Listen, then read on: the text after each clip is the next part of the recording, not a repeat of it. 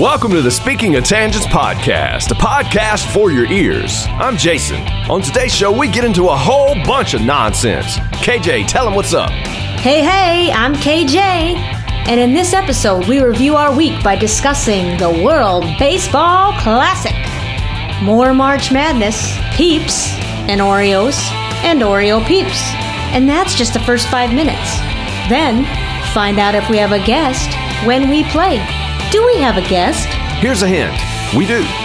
We'll talk with the king of the just-in-time jingle about all sorts of things related to the TK show and other important stuff, like where does he stand on Peeps? Finally, we'll wrap it up with a feedback segment for the ages, featuring a song by Brad Weiss, a large amount of your tweets and emails, and an even larger amount of ridiculous tangents. Today's show is brought to you by Red Apron. Different from any other color apron company that helps you in the kitchen, Red Apron is made just for those people who can't really cook and will eventually cut their finger when peeling, slicing, or chopping. And when you do, Red Apron is there for you. In a week, things happen. Yes, they do. And now we'll review Yes, we will. those things that happened. The things that happen. It's the Speaking of Tangents Week in Review.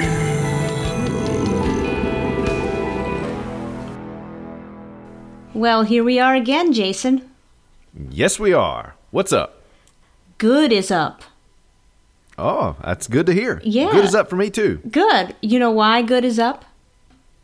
Oh, well, yeah, I know why good is up for me. Oh, you mean you. Yeah. Tell me why good is up for you. Because Team USA won the World Baseball Classic. Is that a thing? Crickets. I don't even know what that is. Yeah, that's the international baseball.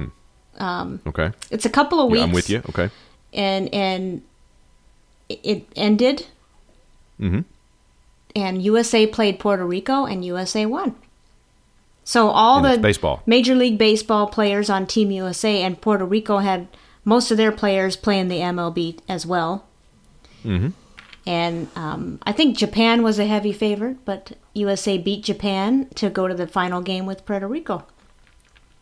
That's cool, I guess. Big deal.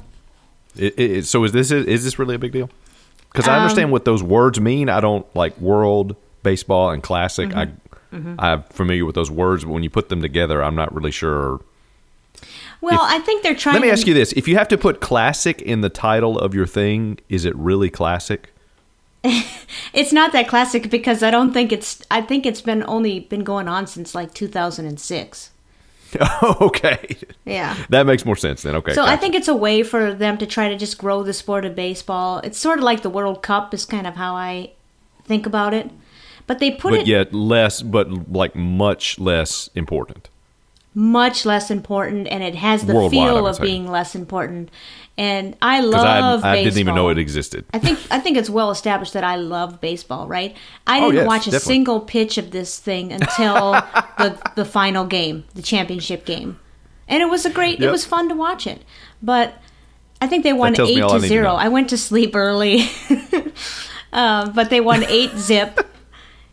But you know, they put it the only time they can Classic. epic. They should call it World Baseball Epic. There you go. Epic classic. But they have to put, because they can't do it during the MLB season, they're pretty limited in when they can play this thing. And they put it right during spring training. So these players miss their spring trainings, most of their spring trainings with their clubs. Now they'll go back and they'll have about a week left of spring training. Mm-hmm. But they put it right in there, right during the NCAA March Madness, which we have to give an update for that. Yeah, and that's a mistake. It's a big mistake. Everybody's fit that watching in there, that, yeah. including me. I'm not watching that either, but hey, I mean, I saw about 2 games, which is not how I necessarily like to do it, but I was on vacation, so, I'm not going to watch March Madness while I'm on vacation. when are you not on vacation? It's a great question. Yeah, we'll get to that later, I think. I'm not on that vacation right now. Oh, okay. Although, Well, I've- working with you and talking to you is kind of like a vacation, though. You can turn the sarcasm off now. I've still watched 0 minutes of any college basketball game this year. Well, the feel I have from this tournament, and I've only seen a few games. The games that I've seen actually have been good games, but it's not as exciting as it was last year. There haven't hardly been any, or maybe just one buzzer beater shot. I think maybe just one. Actually, I don't think there's been any. It just hasn't been as compelling, which just makes me feel good about missing it. Yeah. No FOMO on that. No FOMO on that. Okay, so let's give a brief update on this March Madness bracket, Yes. the SOT pod bracket. I have an update on my bracket first. Okay, go ahead. Kaboom.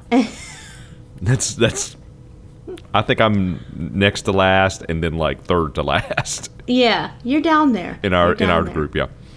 So I I'm picked not. Iona and SMU, by the way. Yes, to win. and you picked SMU because they had the coolest logo, if I recall.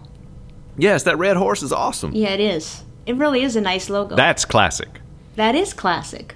So who is actually winning this thing for us? Okay, well, I haven't included the latest games in these standings in order to let Patrick Moffat gloat at least a little while longer. So he tweeted this to us at Moffat Patrick. Gonna gloat while I still can. I'm leading the Speak Tangents bracket challenge and tied for 5th in This Show Stinks, which 5th is pretty impressive in that because I think they have like 4,500 people in their bracket, 5,000. Wow, that's much more impressive, yeah. So way to go, Patrick. So let's go over to let me pull up these standings. So I'm going to take a guess that Patrick is, his bracket's name is Mo Green Needs Glasses. New glasses. New glasses, yes. Yeah, And that's a good one. Patrick is JoJo Wilkins 25, according to this, if Patrick is indeed in first place. Okay. So he's leading the pack, and he has Arizona winning, so his champion is still alive. Nice. At least I think his champion's still alive. And just so people know, this is prior. We're giving updates prior to the second weekend of games. Yes. Yeah, as of just the first weekend of games, the first week of games, these are the standings so far. Yeah, so Patrick's in first, and then in second is unrecognizable to me. The bracket name is SEJ2. Mm-hmm. So I'm not sure who that is. Yeah, it's ESPN and then a bunch of numbers. Yeah, and that person has UNC winning, so they're still alive. Yeah, that's a good choice. Third place is Little Rob Colpine, or Colpine. I still don't know how to say that last name. Colpine. Yes. The official, should we say, swag master of this podcast. I know how much you like You the- can say that. I know how much you like the term swag master, or swag in general. Yeah, it's swag is a problem term, but yes, Robert provides all the. I think he does most of the merchandise for the TK show. Yes, and he does some for a little podcast called Speaking of Tangents yes, as he well does. that we'll get to. Yes, he does. So we've got a bunch of people tied for certain positions. So he's in third, and tied with him is actually, let me go back. Rob picked UCLA as the champion, so that he's still alive.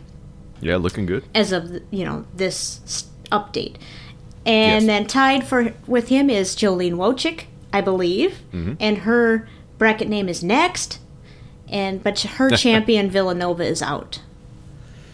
Yeah. And then we have John Miller, I believe, JKM 563-1. He is tied for 5th place, along with Jensen 660. And then I believe the next one is Luke Overby with the bracket titled RPI is Dumb. Yeah, I think so. Yeah. So he's tied for 7th with I'm sometimes confused. I don't know. Is that a question? I'm confused about that. Is that a question or a statement? It's a statement, but I went up in Okay. inflection because I didn't know for sure what the last word was without clicking on it. See, all I see is I'm sometimes CO ... and he's tied. So with, you were confused. I was confused, Yeah, okay. And he's tied with John Fitzpatrick, talking about brackets Brackets. and the Hall of Famer. And then the next person is me. KJNMN. I'm not familiar with this. Oh, it's you. Oh, okay. Ice, Sorry. Ice, maybe. Who did you pick to win? Duke, they're out. Okay. My other bracket I picked, stuffing for the win, I picked Villanova and they're out. Oh, so you're in the same boat as me. As both brackets, the team you picked to win is already out. Yes. And then right behind me is who I believe is Patrick Moffat, Bob Ryan's tinfoil antenna. That's pretty good. So, in last place, actually, you're in second to last place with Confusion. Yep. And then last place is a bracket by Todd Takei entitled, I Want Last Place. Yeah. Which I am, hey, I say go for the place that you want, and that's what he wants. I mean, yes, and in fact, that's up to him. But our official judging panel will have to rule on this at some point. Right, and he tweeted, I believe that a stellar day one performance has already guaranteed me last place. And stellar. You answered him, even though I totally approved. Like you said, the rules committee is looking into this blatant 76ers-esque tank job. And you used an emoji of a bomb, and I was quite impressed. Oh yeah, now that I've figured out how to do those, I try to include them every now and then to stay up with what the kids are doing. Yeah, Which I there's do no too. kid using Twitter, so Yeah. So there's something else that we don't even know about. well, maybe we should mention the prizes. Sure. Because Todd says he wants last place. So should I go with last place? Should I say what last place is, or should I start at the top? Start at the top. All right. So Start at the beginning. the winner gets, and all of so there's 10 places. So all 10 spots get a Speaking of Tangent podcast sticker. Yes. Produced by. Robert Coldpine. Yes. Awesome. Thanks, Robert. Plus $5 Culver's gift card. Ooh. Second place gets that sticker plus $3 Amazon e-card. That'll get you what? Man, $3. That'll get you nothing. Some Tootsie Rolls, maybe. That would get you one package of Peeps, maybe. Yeah, maybe. I think they're like $2.60 something on Amazon, which is crazy expensive. Don't pay that for Peeps. They used to be 99 cents, I remember, for a box. Those dollar days are gone. Mm-hmm. Third place, sticker plus $2 Amazon e-card. Wow. Could almost afford a thing of Peeps. Almost. Fourth place, sticker, $1 Amazon e-card. How are we able to give out all this cash? I don't. Where is this money coming from? Well, it's an e-card. It's not cash. Oh, okay. So it's not real. Is right. What you're saying. Fifth and sixth place, and I believe Luke Overby tweeted that these might be the best of the bunch. You get the sticker plus a bonus surprise. Yes. Mm-hmm. Yes. And do you want me to talk? I'm not going to tell what because there's 2 bonus prizes, right? Yes, 2 bonus. Fifth and sixth place. One for fifth and one for sixth. Yep. And one of them will be something of my choosing, and the other will be something of your choosing. Yes. And should I say what my thought process is on this without saying what it's actually going to be yet? Give a little hint. Let us get into your mind. I'm going to go down into my basement, into the storage area, and pick something out and ship it to your house. Perfect. That I don't want anymore. So you know what they say, and you know what I mean by they. Yes, they. Another man's junk. Are you sure you know what they say? Because it doesn't sound like it. One person's treasure is another man's junk. No. All right, I think I think you know what they say. Take 3. Another man's junk is another man's treasure. I think we need to one move man's trash is another man's treasure. I think is Yes. fool me once, shame on you. Fool me twice, Shame won't on get me. fooled again. Yeah, All right, moving that's what on. George Bush said. 7th and 8th place gets a sticker. Strategery. Huh? Never mind. Keep going. Penultimate place. Sticker. Plus a signed limited edition CD of my ukulele cover album, On a Lark on Yes. a Whim. Yes. Signed by who? Me. Oh, okay. Unless That you want to makes more sign sense it. than what I was That thinking. might be Yeah, that might be better if you sign it. It would certainly be more limited edition if I also signed it Yeah. because that would be one of one. We haven't indicated who's going to sign that. Yes, true. So Maybe- it's signed. It's just we're not sure about who yet. Right. Maybe the Hall of Famer. Yeah. Last place, and this is what Todd has, blatantly said I'm going for. The sticker plus the one of a kind, one of one copy of your new album, The Calm and the Crush, signed by me. Yep. So I Yes. think that's why he wants it. Your signature? Right, Yeah, right, of course that's why he right. wants it. Yeah. Yeah. And speaking of your new album, do you have? Oh, should I talk about it now? If you want. I actually finished it this week Yes. and submitted it. I finished it a while ago. I've just been, tweaking things and submitted it to the publisher and the distributor. So supposedly it'll be available, they're telling me, in the next couple weeks. Awesome. And you've been tweeting out Yes. some bonus tracks. Well, they're actually tracks from I'm sorry, not bonus. not bonus. Well, they're bonus to people that haven't seen Yeah. them yet. A bonus to people's day. I've posted 7, something like that. Yes. Maybe 8. I can't remember now. That's about half. There's 16 tracks on the CD. And those are just kind of like a preview of what I wanted to put up just on SoundCloud. And that'll be available until the album comes out. And is available should be available on Amazon and iTunes and Spotify, Pandora, I think, as well. Oh, There's cool. like 150 places that it'll be available for digital listening, streaming, purchasing, that kind of stuff.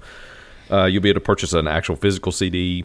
I'll give all the details about that once I know it's available and can give the information on how to go listen to it and get it if you want. And I don't agree with Todd that that's the best prize, but I appreciate him blatantly Wait a minute. tanking. You don't think my signature's that cool?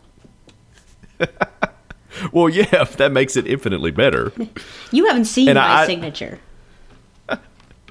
I bet it's pretty cool. It is. It's like I'm a doctor. Oh.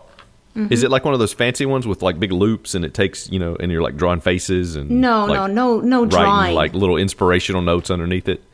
I would, if someone timed me, I'd say my signature takes 0.2 seconds to Yeah. yeah. It's very. So you are the Usain Bolt of signature writing. Yeah, you can't read it, but you can see. You pretty much can make out the K, J, and the O. Which is the only thing that matters. Right. So My anyway, signature's a mess too. It changes every time I write something. Sometimes I'll print it. Sometimes I'll sign it. Sometimes it'll be a bunch of script, cursive looking stuff. Sometimes it's basically like a line with a few little squiggles. So each time is unique. Yes. It's representative of all the personalities living in my head. Yeah.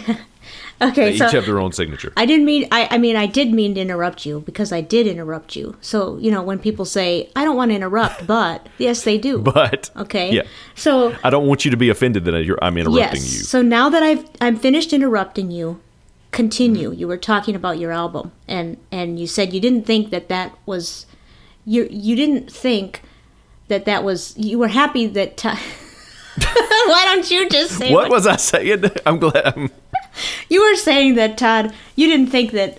You don't know why Todd wants that so much, or something like that.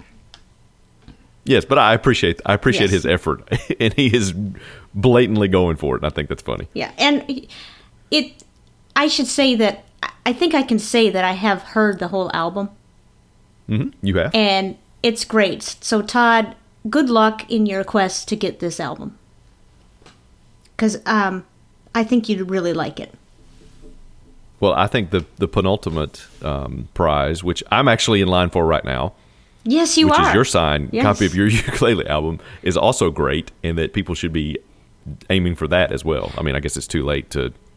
You can't really submit a bracket now. Right? Can No, you can't. But you know what? You are on 3 or 4 of those tracks in that Uke album. Yeah, it's true. Yeah. And so my Uke album is on SoundCloud, and your preview tracks are on SoundCloud. Am I right? Yes, and our podcast is on SoundCloud. And our podcast is on SoundCloud. And Anita from Alaska, I thought I saw her tweet, "What is SoundCloud?" Yes, which I wasn't 100% sure if she was actually asking or if she was being sarcastic and joking with me. Yeah. But, so I put, it's the same as Audio Nebula, which is, Yeah, which is, except it super dumb of me. Yeah. But most people don't listen to our podcast through SoundCloud, would be my guess. They're doing iTunes or Stitcher. Yes, but that's where it ends up. That's where it first goes. Right, and eventually Google Play, right? At some point? We might maybe be on Google Play. I don't know. Okay, so those are the prizes. And I guess we should know that. We should know that, but they haven't told us yet. And you know what they say. Exactly. On one man's... Oh, never mind. So I'm super excited for your album. I'm sure you're relieved to have that done. Yes. It's really cool, and I'll be excited to help, share it when it comes out officially. You mean shill for me, promote it, because I'm terrible at promoting myself. Yeah, well, I'm not very good at that, but I will try my best. You have been much better than me so far at it, so I appreciate you tweeting and retweeting the things about it. It's been, I've been working on this thing since September, off and on. I spent, the better part of the end of the last 3 months last year just writing and recording. So it's one of those things where you put so much time into it, and I just want people to hear it. I mean, so hopefully if you have a Spotify account or, Amazon Music or iTunes, whatever Apple Music, I think it's called, or Tidal. I think so. Or any of these streaming services, it'll be available on there. If you're a premium member, you'll be able to listen to it and stream it for free, is what I've been told by the distributor. So, oh, really? Okay. So hopefully you can get it without having to actually put out any money. And, it helps me to, say, hey, I'm, down the road to make other stuff, because I'm actually have a couple of other projects, actually 3 more projects in mind for that I'm going to start up maybe middle of this year, maybe sooner. And if people, purchase this thing or go listen to it and give me feedback and say, hey, we want to hear more of this stuff, or we want to do this, that that kind of motivates me to kind of do more of it. So if you like it if you listen to it and you like it, just let me know, because I'd appreciate hearing it, and would help me to kind of say, oh yeah, I need to do more of this. And if I get 0 feedback, then it tells me I probably shouldn't do this anymore. So, well, I don't know about that. Either way is fine with me. Yeah, and I will say I have listened to it and I like it. Cool. I like it a lot. Now, back to the prizes. I've just got one more thing to say about the prizes. Must be a resident of either U.S. or Canada to win. If you are not a resident of the U.S. and are the winner of the first to fourth place, we reserve the right to replace the swag listed with an alternative swag of equal or lesser value. Finding the swag listed above is an example of possible swag and does not necessarily represent the actual swag winners might receive. Lastly, we reserve the right to determine who receives said swag or any alternative swag at our sole discretion, and no entrants have any recourse whatsoever. Enjoy. That was impressive. I wasn't expecting that. That was really good. So basically what you just said is we make the final decisions, and good luck if we rule against you, you're screwed. Yeah. So good luck, Todd. Okay. I heard that you tried. I read on Twitter that you tried some Oreo Peeps. Yes, I did try Oreo Peeps. And how was that? I mean, I already know, but I mean, for those listening that don't follow us on Twitter, how were those? I ate 8 of them. So I did 2. You ate 8 of them? Yeah, I had 2 at a. So when I eat Oreos, I always do 2 at a time. And I 2 in your mouth at a time? No, just grab 2 out of the container and say, okay, that'll be enough. I'll just have 2. And then I think we've talked about this before, I usually unscrew the cookie and eat the cream out first. Yep. Yep. Well, I tried that with these. That is a valid way to eat an Oreo. Yeah, and I tried that with these. It was absolutely disgusting. So then I ate the second one as a cookie. And it was a little better, but not great. So then I kept eating pairs of 2 until I got to 8, hoping they'd get better. But they never did. So then I finally quit. So I have an important question to ask. Yeah. So after the first 2, you're like, this is not very good. Mm-hmm. So you went back for 2 more. That I completely understand. Mm-hmm. Did the experience even ramp up, like, even the slightest amount for the second set of 2? Well, I was hoping that my... Go ahead. I'm just trying to figure out if this was like trending upward slightly, so you thought eventually it might get to good if I get to 8, or it was just like a flat line and you were like, I'm going back again even though these are terrible. No, it was a flat line. I think what I was thinking was I finally have treats in the house. I'm going to will them to become better because I'm eating them and I want to make it worth it. I want these to be good. I paid money for these things. Yeah. I don't want to I don't want to waste these calories on something that tastes bad. I'm going to fool myself into thinking these are good. Exactly. But I finally gave up at 8. I've been there. And now they're out of the house and have been donated to a certain workplace, and they're now gone. They've been consumed. Oh, so people at the workplace ate them did right enjoy up. them. Wow. Yeah. But, when I tweeted that out, I think Matt Vogel, Jen Babish, and John Miller and you, we're all going back and forth about how they're... I don't think you've tried them, right? Oh, no. I have made my stance on novelty food combinations completely clear. That's no. You cannot... it doesn't matter how good Oreos are. It doesn't matter how good Peeps are, which I approve of both of them individually, separately, but you cannot combine that and it be good. It just doesn't sound like a good idea to me. And it wasn't. I feel like you're ruining both the Oreo and the Peep by putting them together because separately they're so good. Exactly. Yeah, and they are really good separately, but they are not good together. And I think Ed Butt summed it all up quite well. So a couple of days later, Jen Babish tagged us because someone else tweeted about these Oreo Peeps. And he said that they were disgusting or something like that. And Ed Butt said, People, stop it. Original Oreos are abstinence. No bastardizations. And I think that's right on the nose there. That's perfect. That's exactly that's my stance on it as well. Yep. You just can't, you don't need to improve either one of them. It is what it is. Some people may not like them, and that's okay. But you don't, for the people that like them, there's nothing really that can be done to improve the Oreo, I don't think. And there's nothing that can be done to improve the Peep. Each is its own separate thing, and each has its own, lane.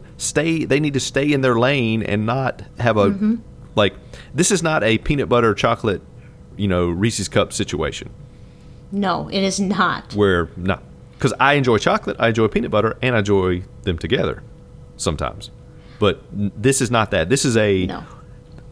A Peep is a novelty food in a sense, in that it's, and here's the other thing that we got into, which it's good one time a year. Mm-hmm. Around Easter, March, April. We'll get to it later, but it's just you can't take that and spread that out over the entire year and expect it to work. It only works. It's like the McRib. It's only works because it's only offered in a limited amount of time every year. Yes, but Matt Vogel tweeted us and clarified that Peeps are now year-round items. Yeah, I refuse to acknowledge that. So in my mind, Peeps only happen once a year. Okay. But he said that eggnog is not, which I didn't know that. I thought maybe it was, but we talked about eggnog. I only drink it once a year, but I didn't know if it was available all year round. And he's saying it's not.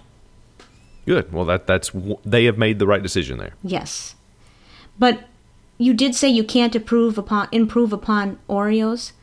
The only thing I would say is if you made every package of Oreos double stuff, I think that could improve it. I can see that. There are people who lean towards the double and the single. I'm an original single stuff Oreo. I'm in that camp. In fact, I'd say mega. Don't they make a mega stuff?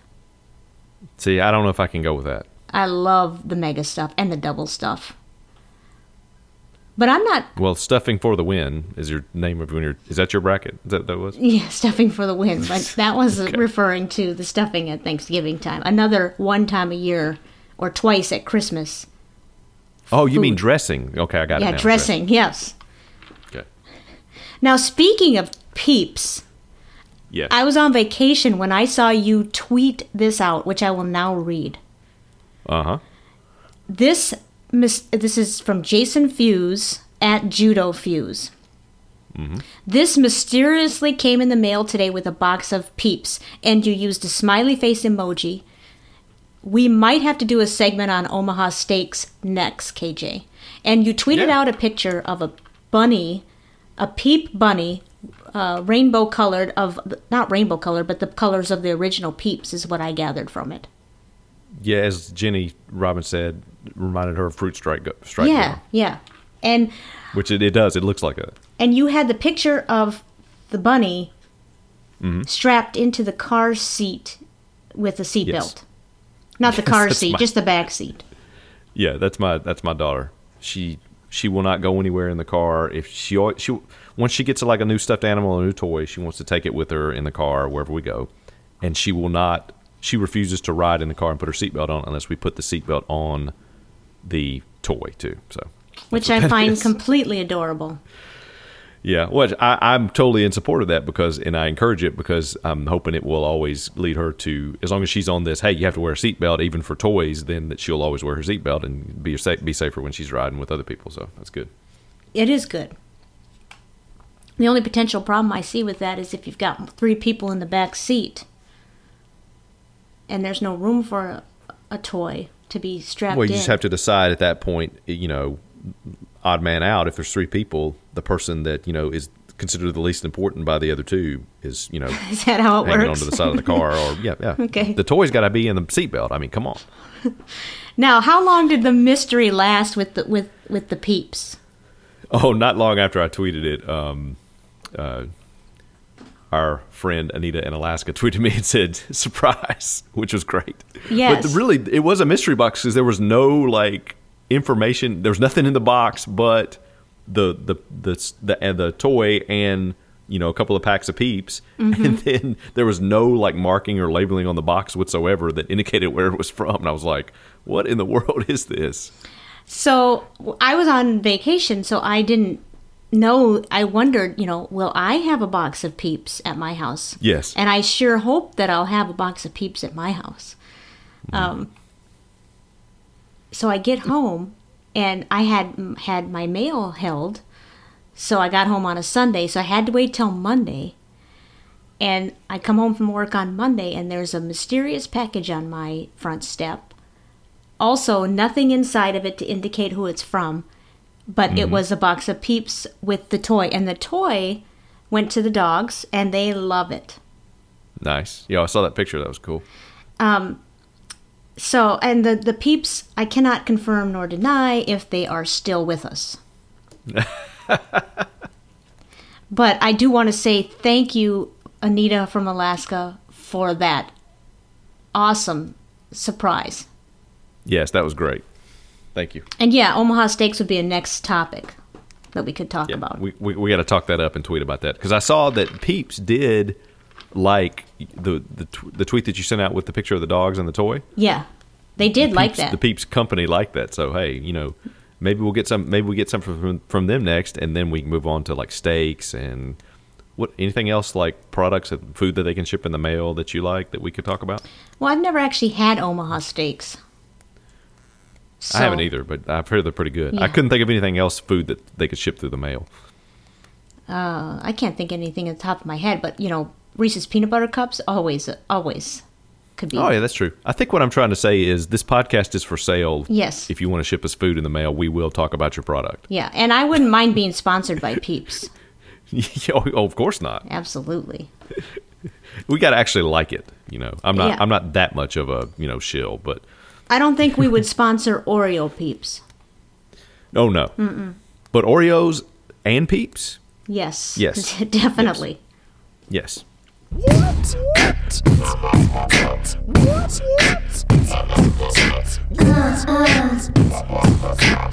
we have a guest on the show this week? Answer no or yes, it's a binary thing. Do we have a guest? Do we have a guest? Answer no or yes. Why, yes, Jason, we actually do have a guest today. Surprise! Hey, good deal. He's a loyal little and jingler of the Tony Kornheiser Show. He's a huge sports nut. He's a video editor and graphics guy. He's a musician and plays a mean bass. He's been in a... Wait a minute, is this me? Am I a guest on the show? Or Well, is maybe you this should- this is your life moment? I don't know. This sounds like me. Have you been in bands titled Captain Crunch and the Raisin Bran Band? Or Sympathy for the Audience? No, I can't say as I have. That's really good. So this man is a man of many talents. This is Steve Lipton. Welcome to the show, Mr. Lip. Hi, guys. I'm not sure I've ever been called a man before, but I'll take it. Well, you are over 40, aren't you? I am over. Yes, I am. That's true. Then you're officially a man. That's right. You are officially a man. As Gary would say. I'm Yes. a man. I'm over 40. Yeah. We're all officially men here. Yes. All right. There we go. Yeah, I've been in some bands with some interesting names. So Sympathy for Those are the great. Audience is actually an ongoing concern with a buddy of mine, Matt. So that might pop up again. Nice. Cool. Those are good names. I know how difficult it is naming a band. Well, I know where that comes from. if I'm involved, the stupider the better. So. Oh yeah, I like the silly things. I like the silly names too. That's I'm all about. So if you've ever heard the show before, or even if not, it still doesn't change the question. I don't know why I intro it that way every time. But the first question we usually like to ask when we have a guest on is, how did you begin listening to Tony Kornheiser? Okay. Or how did you get involved or aware of Tony Kornheiser? Well, as KJ said, I'm a big sports nut. So I've lived in the D.C. area mostly since 1977. And so back then, ESPN was the sports page, the Washington Post. And so, Kornheiser came along a couple years after I moved here. And then he became a columnist. It was, because until then it's mostly game stories, and there's a lot of nice language and nice writing in that. But once they become a columnist, you really get to know the flavor of them. And at that time, yes, there was none of the sass that you get on ESPN, where they're telling you a joke and they're telling you what happened and that sort of thing. It was all like the columnist was the king. I'm sure Tony would say that. So it started with that, and then being a local guy here. They had a show, Redskins fan, and they had a show in the 80s and into the 90s where Kornheiser and Wilbon were on once a week. It was like Redskins Report, and then they had like Sonny Jurgensen as the third guy. So it was fantastic. Yeah. It was kind of like PTI, I guess, before we knew what that was. Nice. And so I was like, hey, I'm kind of in the tank for this guy. Then he started the radio show in the early 90s, and I lived here, so I'd catch it on the air because they ran it twice. He'd do 2 hours and then they'd rerun it. So sometimes, and even back then, they took calls, and so I kind of get pissed off if I miss the show where they're actually taking calls and I wasn't around to call in or whatever. It just felt like, oh man, I would have called in and said this. Not that I would have gotten on, but so you never know, man. From the beginning, and then he went to ESPN and all that sort of thing, and listened to it, whenever I could. But it was only when I was in the car and driving to work. So there were times when they moved the show at 11 o'clock, I couldn't catch it in the car. But that's the way it goes. So been a fan the whole time. Did you ever listen to the replay and then start to call in and go, oh no, it's the replay? Because I would have done that. That's the way I get lost in what I'm listening to. I would have if I'm not the type of person that calls into shows a whole lot. So I'm not either. I mean, I know some people who are, and there's definitely nothing wrong with that. I just I was like, oh, I would have, but so the answer is I thought that in my mind, but I thought a lot in my mind about what I would have said. So yeah, that's the way I usually. What I would have done is this, and then I just don't ever do anything. Yeah, right, it's a lot better in your head. So is that Redskins Report? Is that the one with was with George Michael, or is that something else? It was with George Michael. Oh, okay. It was with George Michael. Okay. Exactly. And Yeah. then they had in NBA time. I think they either had Aldridge or they had a guy named David Dupree in. Oh yeah, David Yeah, Dupree. I've heard of him. One of them would come on during basketball season. But I mean, you're talking about Tony and Mike Wilbon and then Riggins. It was fantastic, and I think Riggins was half lit every show, so because they would just, he That would seems about retire. right. Oh, it was fantastic. They just fly him down from New York, and it was just it was a riot. And the Redskins were good back then too, so Nice. that helped. Yeah, there's a reason why PTI works so well is because those two guys, Kornheiser and Wilbon, have been doing that back and forth for probably 20 years or more before they even got on the air on PTI in the early 2000s. That's right. And Right. I don't know if on the Post's website before Raju gave him the big heave-ho, they would do like weekly, once or twice, just a little Kornheiser Wilbon in the newsroom, kind of talking and riffing back and forth and that sort of thing. They were just they were trying to get into new media and all that. So it was kind of funny too. They last gasp of their employment at the Post, they included that as well. That's pretty cool.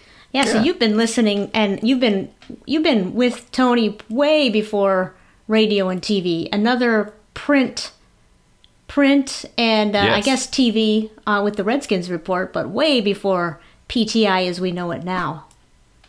Yeah, I heard Joe Arrow talking about that last week, Yes. and Yep. I don't know whether this is embarrassing or not. I'm old enough. I actually still get the Washington Post every day, and every once in a while I'm like, I should cancel, whatever. But it's just something about having the having the actual paper in your Paper hand in your sometimes. hands. Yeah. That's nice. I'm from that generation, and I'm old enough for that. So, That's cool. Yeah. Do you get it do you go out at 3 a.m, or do you pay your guy to get it there really early? So be the first person give him a tip. To be the first person on your block to get it.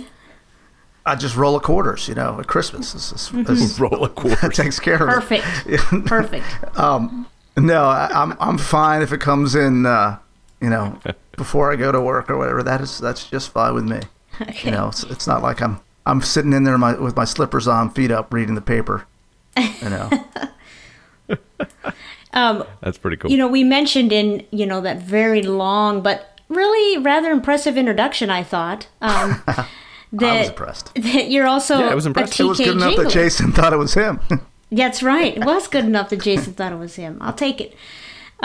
So we know, we've already established that you're listening to TK for a long time. But correct. I'm a little confused, so we've got a good question here. So according to tkjingles.com, your first jingle was September 8th, 2012. So quite a while before the first credited jingle to air by Carol Connolly's Kids. That aired on February 27, 2013. So this begs the question, when, how, and why did you start this whole jingling thing? Well, first of all, it's probably a typo. I probably screwed that up, but That's better than any answer that I could have even imagined. That's perfect. Okay. So Check, we answered that one. I first got involved when they had a contest. So Paul McCartney was playing National Stadium, and Oh, yeah. and so I knew of the mailbag theme. Now usually I listen to the show. I didn't listen to podcasts at all. So when I was in the car, I listened to the show, and I usually didn't make it to the end of the show. But I was familiar with the mailbag theme because I had done that enough.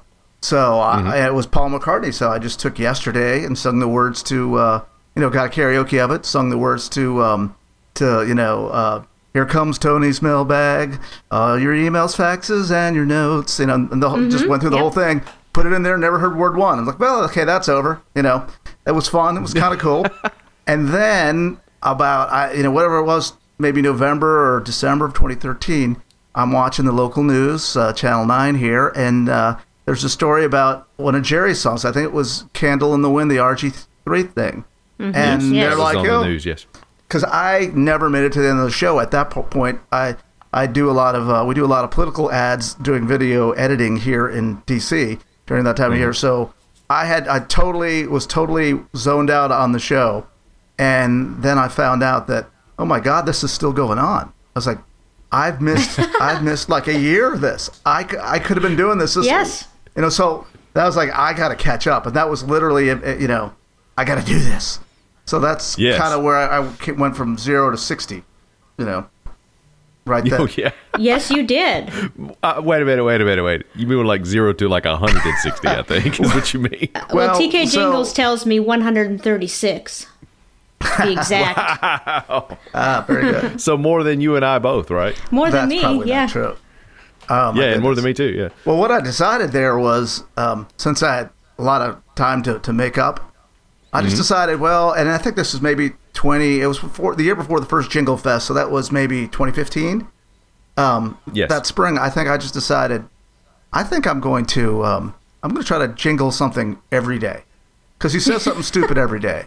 That's true. Certainly. And I can appreciate that, yes. So and I think, I don't think Jerry appreciated it very much then. He may not appreciate it right now either.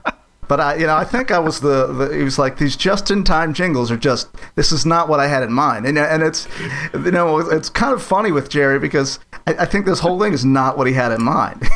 It sort of becomes, it's kind of like saying, I wanted my kid to be a baseball player and like, well, they're going to be a ballerina, Like, well, I wanted this. Well, that's not what it turned out. You just have to kind of roll with it. But I think for a while, and don't get me wrong, Jerry and I have a good relationship. I think we made our peace. But for a while there, I think I was really pissing him off by like, hey, you're just talking about the news, you're just, but it was funny.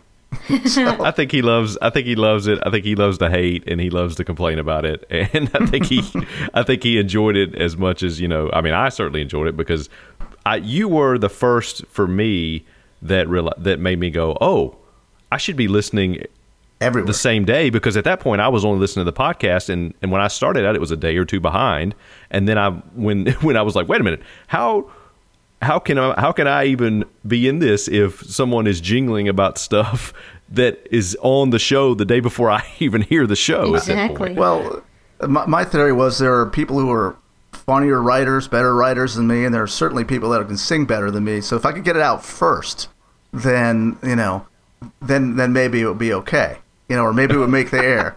If you, there's a little bit of like, if you get it out there, well, maybe it'll just, not just discourage other people from doing it, but just like, all right, well, at least that's in, it's turned in. So you get points for punctuality or whatever. Oh, and I think it was great for injecting some lifeblood into the whole jingle thing. Cause it's certainly, when I would see you put something on the site so fast, I'd be like, I got to listen when the show comes out. And then I've got to, if something jumps out at me, I need to jump on that. It really kind of motivated me and jump-started me, because I think at the time I was doing maybe like one every couple of weeks, and this was like into the beginning of the spring. And then when I think the first one I heard of yours that played on the show that I remember was one to the Steve Martin song King Tut. That was my first aired jingle. Oh, okay then. Yeah, there you go. Wow. And then I was like, wow, this is really funny. This is cool. And then like was it long? It wasn't long after that the quick turnaround next day things started happening, right. Was it? I think. And then that's when I was like, yeah. Well, I was turning them in, Yep. and I was putting them on the site, but they weren't getting aired until that, and then they. Oh, you tell me about that. Yeah, I know all about that. Yeah, that's fine. But the weirdest part was, so when that jingle aired, people were calling my house like I won the lottery. It turns out that I've got a lot of little friends. Yeah, people. We had That's awesome. A couple down the street. The Gerondos, if they're hopefully they'll listen. Jane, hi. They called me, and the husband and the wife were both on the phone, like when you call your parents from college. They were both like, "Oh, this is the greatest thing. This is awesome," and I didn't know you were little. And that's really cool. The thing is, though, it's very cool. Unfortunately, I had to explain to my wife what was going on then at this point, because we really hadn't. I was kind of pumping out the jingles in the basement when everybody was asleep, and it was not really a huge change from usually practicing guitar or doing whatever. But then, you and I are a lot alike, because I was doing the same thing. Well, and then it got on the show, and I was like, I want her to hear this, so I guess I should tell her I'm doing these dumb songs. Well, it was even worse for me, because I say to her, well, yeah, and there's this website too, this TK Jingles. It's run by this guy, Jerry Negrelli, and she goes, Jerry Negrelli, and I'm like, did you date him? She goes, his kids go to my preschool. My wife is That's funny. director of a preschool, and Jerry Michelle's kids go to the preschool. So, Wow. So she looked at me like I had three heads when I said Jerry Negrete, and I have no idea why I even told her the name, but so then it was kind of like, well, this is going on, and then, a few months later at Jingle Fest, and it was, Yeah. I mean, it was like she was hanging out with a couple other people who were like, this is real. Like I know my spouse told me about this, but I didn't think it was like really happening. And This there's is like real. people here from Alaska. Yeah. Yeah, I think there were many spouses there that first Jingle Fest that were like, I got to come just to see this insanity. Yes. What is going on here? Exactly. And it was, I actually really, I didn't pay enough attention to it. I showed up late. I really wish I had come at 3:00 and sort of met everybody and all that sort of thing, because I was kind of like, oh wow, this is kind of going on already. Well, if I remember right, Steve, didn't you have a high school reunion the same night? It was my high school reunion. I think my 30th high school reunion, and so I was like, what does it say about me that I'd rather come and meet a bunch of people, hang out with a bunch of people I've never met before? Yeah. Then I was like, well, I really can't do that. So it was up in Maryland. It was about 45 minutes away. So I went to Jingle Fest for an hour. But it was great because Jerry's like, you can do one song. And I was great. Well, I only got to do one song, drop the mic, get out of there. And, And it was great. I remember. You I crushed remember that's that one of the one moments that song. stand out to me. Yeah. well, when you can't sing, it doesn't sound any worse. So I've never been shy about having fun performing, whether I'm great at it or not. That's awesome. So I was like, I'll ham it up. I mean, there's Tony right there. I'm singing to Tony. Why don't I beg him to, come back or whatever it was? It was a Eagles song. It was Take It to Rehoboth One More Time, whatever. Yeah. And so it was fun. And then it was like, hey, I'm out. That's kind of the Seinfeld Leave it on a high note. stanza, right? I'm out. There you go. So it was good. Well, I'm going to say that I believe that your performance was the first one where someone really got it. I mean, there were some great ones before that. I think KG lit up the whole thing and just crushed the vocals. But when you got up there and just went over the top, I think it kind of opened up the whole, every performance after that, people were like, well, I got to do more now to compete with that. Well, that's and so certainly it kind of showed. blew it open and it kind of opened it up a little bit. So it was great. That showed an even liver because you guys had it going on between you and Rob and Mr. Overby. You guys were unbelievable. That was props. That was All ridiculous those and props. fun and Dolphins. Or swordfish. I guess I don't know what it was. yeah, the swordfish and the dolphin and the shark. I've still got two of those around somewhere. I bet you do. In fact, somebody may get that as part of a March Madness bonus prize in our Speaking of Tangents pool. You never know what might come in the mail. Only barely used. Yes. Yeah. Well, it's vinyl, so you can wipe it off. So, speaking of these silly jingles, we've sort of established that most of us have some sort of method, or maybe several methods, or sometimes, I guess, no method at all of how we write these silly things. What's your method? Do you have a method to your madness, I guess is what I'm asking. I would usually, to me, and I think I heard a little bit of this from Joe last week, I start with the title. I mean, for me, it's usually a play on words with the title. Yeah. And if that, title or the chorus, sometimes the songs don't have anything to do with the hook. But Right. if I make that work, then that's it's like 50% of the way there. And I kind of tend to write fast. I try to anyway, because if it's too much work, then it's not working sometimes. Right. But, You're I'm putting totally. too Yeah, much into it. I'm in for that. Yeah. Yes. I mean, I think there are people, like, for instance, Rob, when he writes, I think he makes things better, and he'll go back and maybe add bigger words or I mean, he's fantastic. For some reason, I think if I get something 85% of the way, 80% of the way there, that's going to work. That's fun. Oh, yeah. And I always feel. If I'm over 50-50, I'm in. Yeah. And I feel like my verses, I'll try to shorten a verse and get to the chorus, because the choruses are usually the funny ones that work. And so lately I've just been like, maybe just half a verse is enough, especially with the minute minute challenge. Oh, yeah. So Definitely. Well, You know, Steve, you're that's- so good at editing. You can do stuff like that, where you can just cut a verse out. that has actually been quite handy. I do enjoy that, and sometimes actually some of the other jinglers, I don't want to bust anybody, but sometimes they'll send me stuff and I'll cut it down. You know, either it has vocals on it already, but it's a minute 7, or like, hey, I got this track, but I want to cut something here. All right, sure, I can do that. You know, anything for the the betterment of TK Jingles. Oh, Absolutely. I have been known to maybe do that too. Not the editing part, the sending and requesting. Well, everybody's got to play their part, right? Yeah. Yes. If I Yes. edit it, trust me, you'd Absolutely. hear breaks in the action. You'd hear, I don't know what you'd hear. It would be bad. So I'm always in you've sent me awe some edits when before that are good. I'm always in awe you've when sent me people some can that are do it good. though, and it's just Well- seamless. Like that's the way it's supposed to be. Well, actually, that's how you Yeah. know you're done when you're editing. I mean, really, it's more That you about what can't you tell leave you out. edited. Yeah, exactly. Right. It's more about Right. what Yep. gets left out. So, well, we'll get you there. We'll get you working on it. It's a fun skill. Well, I will say Absolutely. that I've improved since the beginning, but it's still not great.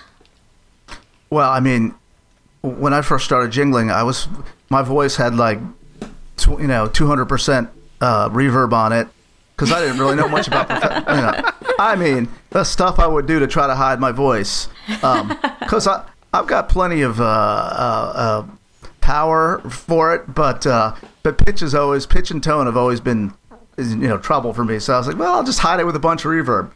Maybe that's not such a good idea. So it's an evolution. Editing's just like we're working with GarageBand or whatever it is that you're using. So, Yeah. Yeah, the more you do it, the better you usually get at it. yeah, or at least you know what doesn't work, and a lot of times that's most There you go. important. Hey, get rid of that, all that stuff, and try to get something that does work. So do you, of all these 136 jingles that you've done, and that doesn't even include your collaborations, some of them, do you have Sure. a favorite jingle you've done, or a jingle you're most proud of, or a jingle that you felt like, man, I wish that one would have aired, or anything like that? Well, usually the jingle I'm most proud of is the one I just finished. you Yeah, know, well, that's good. That's good. those, Yep, I know exactly That's that like, feeling. yeah. I I know what love you're saying. those. I love those. But probably the one that was being a just-in-time jingler. I think the best one for me was probably the Hotel with Two Bathrobes, just because they were Hotel actually California. yeah, right, exactly. They were. It was a live show because they were out of the Super Bowl. And so they got to sort of hear it live, and it was a quick turnaround jingle, and it was just, that the timing was really good for that. I mean, everyone bunch of them that didn't air, God, you're like, oh, I really wish that would have aired, but and that's why it's great that we've got TK Jingles because they're there, Right. And someone can find them, or every once in a while I'll get I'll get a email from somebody, or a comment about something that's been up there forever. Like, this was really good. I can't believe this didn't air, or, I just really appreciate that it's there. T. Chapel Aldrich sent me something. He was a big Beatles guy, and he sent me something on just a little jingle that I did that never really went anywhere. And it's just kind of nice to know that somebody's listening. I think that one was Definitely. and this show still stinks or something like that. It's and Your Bird Can Sing cover because he's a real Beatles guy, yeah. and it's just like he really liked that one. Never made the air, but you never know sometimes because sometimes you do a great jingle when somebody else does, or theirs is a little better, or just had Nigel's ear or Michael's at this point. So Yeah, just to was kind of sometimes you're like it's just whatever they choose that particular day or week, and then it gets too far behind. Especially when we were doing like more of the quick turnaround, Right. news related stuff. If you're in that, if it doesn't air within the first 3 or 4 days after the show that spawned it, it's probably not going to come back around. right, exactly. And so for a while, And there's only so many they can play. right, exactly. Especially in this new format, once in a while they would take a segment and Yes. they'd play 10 or 12, and that was fantastic. It was always great to be included in the group. Oh, there. those are some of the best days I loved it. Yeah, they were great. as far as from Jingle's perspective. Right. But I've done some bad ones too. Oh, I've done some bad yeah, ones. we all have. Yeah, that's all right. One You could don't get say over they're all 100 without bad. doing some bad ones. They all stink. Yeah, they all Not all stink. of them are bad. Yeah. Thank you Right, for right. for clarifying that for me. Yes. Fantastic. Yeah. Clarification, that's what I do. That's what we seem to do, but actually, it's what everyone else seems to do after we post. One of my favorites that Steve and I worked on was the Satch Keeps Track, which was Yes. the AC/DC Public Enemy combination where I rapped, and then Steve did the incredible, AC/DC. Brian, what's his name? Brian Johnson. I think. Johnson. Yeah, Brian Johnson impression, which is incredible. I mean, if you haven't heard his you did a version of, you did a jingle to the original Back in Black, right? I did. Which was Okay. it was about That was the funny Uber on there. Black, and they played it, and Tony's Yes. like, "I love the writing, but I can't understand the words." Can't understand anything he's saying. Yeah, he's And he, reading it. He's reading it he along. annotated it and read it, yeah. I jingled about him doing was that great. the next day because I took "Killing Me Softly" and made "Read Along Softly" with my song. It was, it was like That's funny. I thought in a way that's pretty good because I kind of got Tony to jingle himself. Exactly. Yes. In a way, yes. In a way, I mean, I'll take that as a victory. But they played the song, absolutely. so but That it's a one was good thing to say, it's fun to imitate everybody, but sometimes it doesn't really work for playing it on air. So I kind of was like, well, maybe I should pull back on that a little bit on the AC/DC anyway. That's just a gift that I figured out I had in 8th grade, and back then it was much stronger too. So, I don't know what the gift or the curse you would say. No, It's a gift. That's called that's a gift, but a curse to your throat. It has to be. That's That what is I true. think. Every time And I I hear it, think I you think, have how to- does his throat not kill him? The truth is, you actually have to work up to it. Like the first 3 or 4 takes, you don't have that sandpaper quality enough until Yeah. you really, really get it. Because you still gotta. I mean, he's screaming, but you still gotta have the right pitch to make it work. And there's a little bit of squeal in there too. So Yeah. it's it's a fine line between stupid and clever. Exactly. Absolutely. You hit the line on that one. That was great. One of my favorites. But I appreciate it being included. Steve, one of my favorites that you've done is the 3 dogs he's buried. I don't thank you. know what Oh, the yes. title of that. I mean, is it 3 Times a Lady? Is that the title of it? That's right. The Commodores. Right. I had just Okay. gotten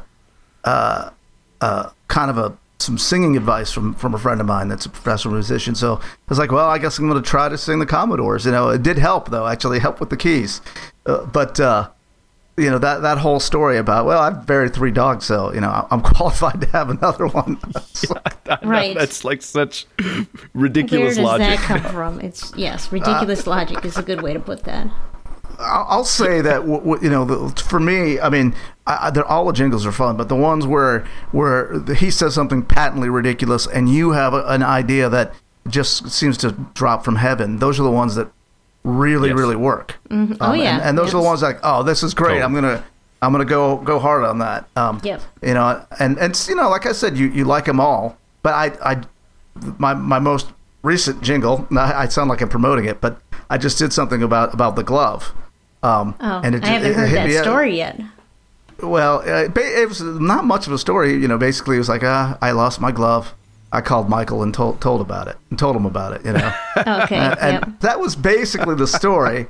He mentioned it a couple times. So I took "After the Love Is Gone" by Earth, Wind, and Fire and made it "After the Glove Is Gone." Oh, wow. Nice. And that's good because there's lots of different voices. There's, they have falsettos and low parts in this part, and that was the fun of like imitating everybody in there. And they're double tracking here, and this is just one voice, and but just getting that title that made it like, all right, this is going to work. It's going to be good. I'm going to make it happen. That's the fun to me. It's like this is like almost like, even though I haven't written it, it's like already in the can in my head. Absolutely. Yes. That's Yep. the creative fun. That's where the creativity comes in for me, is just coming up with the initial idea that seems like to hit you, like you said, it drops out of heaven. It's like a lightning bolt, and all of a sudden you're like, oh, I have to do this now. Right.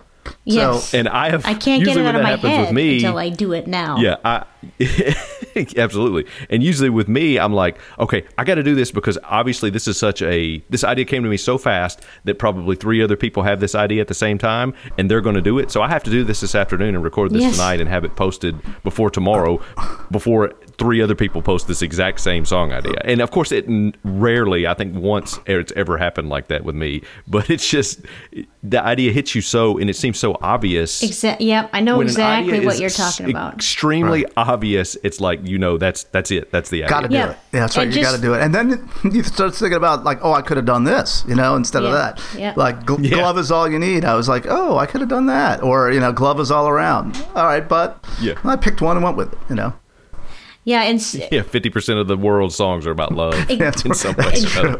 yeah, yep. And Steve, Jason mentioned this earlier, but with your quick turnaround jingles, for when I would hear, because I was on a podcast delay because I couldn't Right. hear it live, of course, living where I live, and so I never even tried to do turnaround jingles. I shouldn't say never. I tried to, but I was always a day late.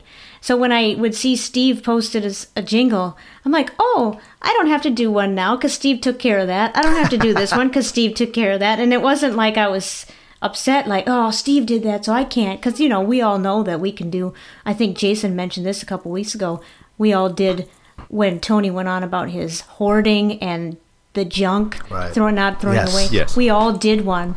But it was sort of like, oh, Steve took care of that creativity for me, so I love it. I did a junk one just because I hadn't done one and everyone else had. I was like, well, I should throw my hat in the ring. Yeah.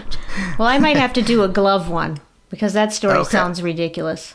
It really wasn't much, but it was enough that they mentioned it and they were kind of giving him a little crazy. Like, well, I'll go to Rehoboth and get new gloves, But I don't really need to get them now because it's spring and that sort of thing. But I was cold. My hands were cold, Well, that's what happens when it's, 30 degrees in D.C. and it's snowy and you lose your glove, Yeah, exactly. Yeah.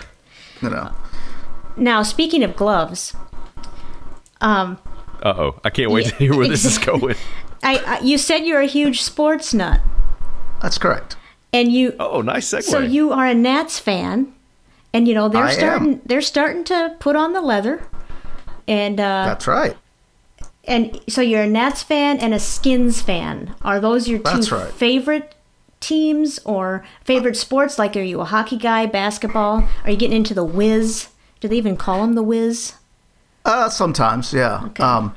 The Wizards are actually a Yes. pretty decent team, and I mean they can be inconsistent, but I do follow them a little bit. Much more now when I like the composition of the team and I like what the coaching staff is doing. But really, I played football when I was a kid, and I played even played some basketball. But baseball was my sport. I love baseball. My man. Oh, it's fantastic, and played all the way through American Legion and all that, I had an opportunity to play some Division III baseball, and it really, if I instead I went to a Nice. different school. I went to James Madison, but I could have played at Catholic University. Actually, one of the umpires in the American Legion League, turns out he was an assistant coach. And so you didn't know that you were sort of auditioning for this guy because he's at your games, Yeah. And then he's like, hey, want to make an official visit to Catholic University? I'm like, yes, I do. I'm 18. Drinking age was 18 in D.C. at the time. It was fantastic. Let's do this.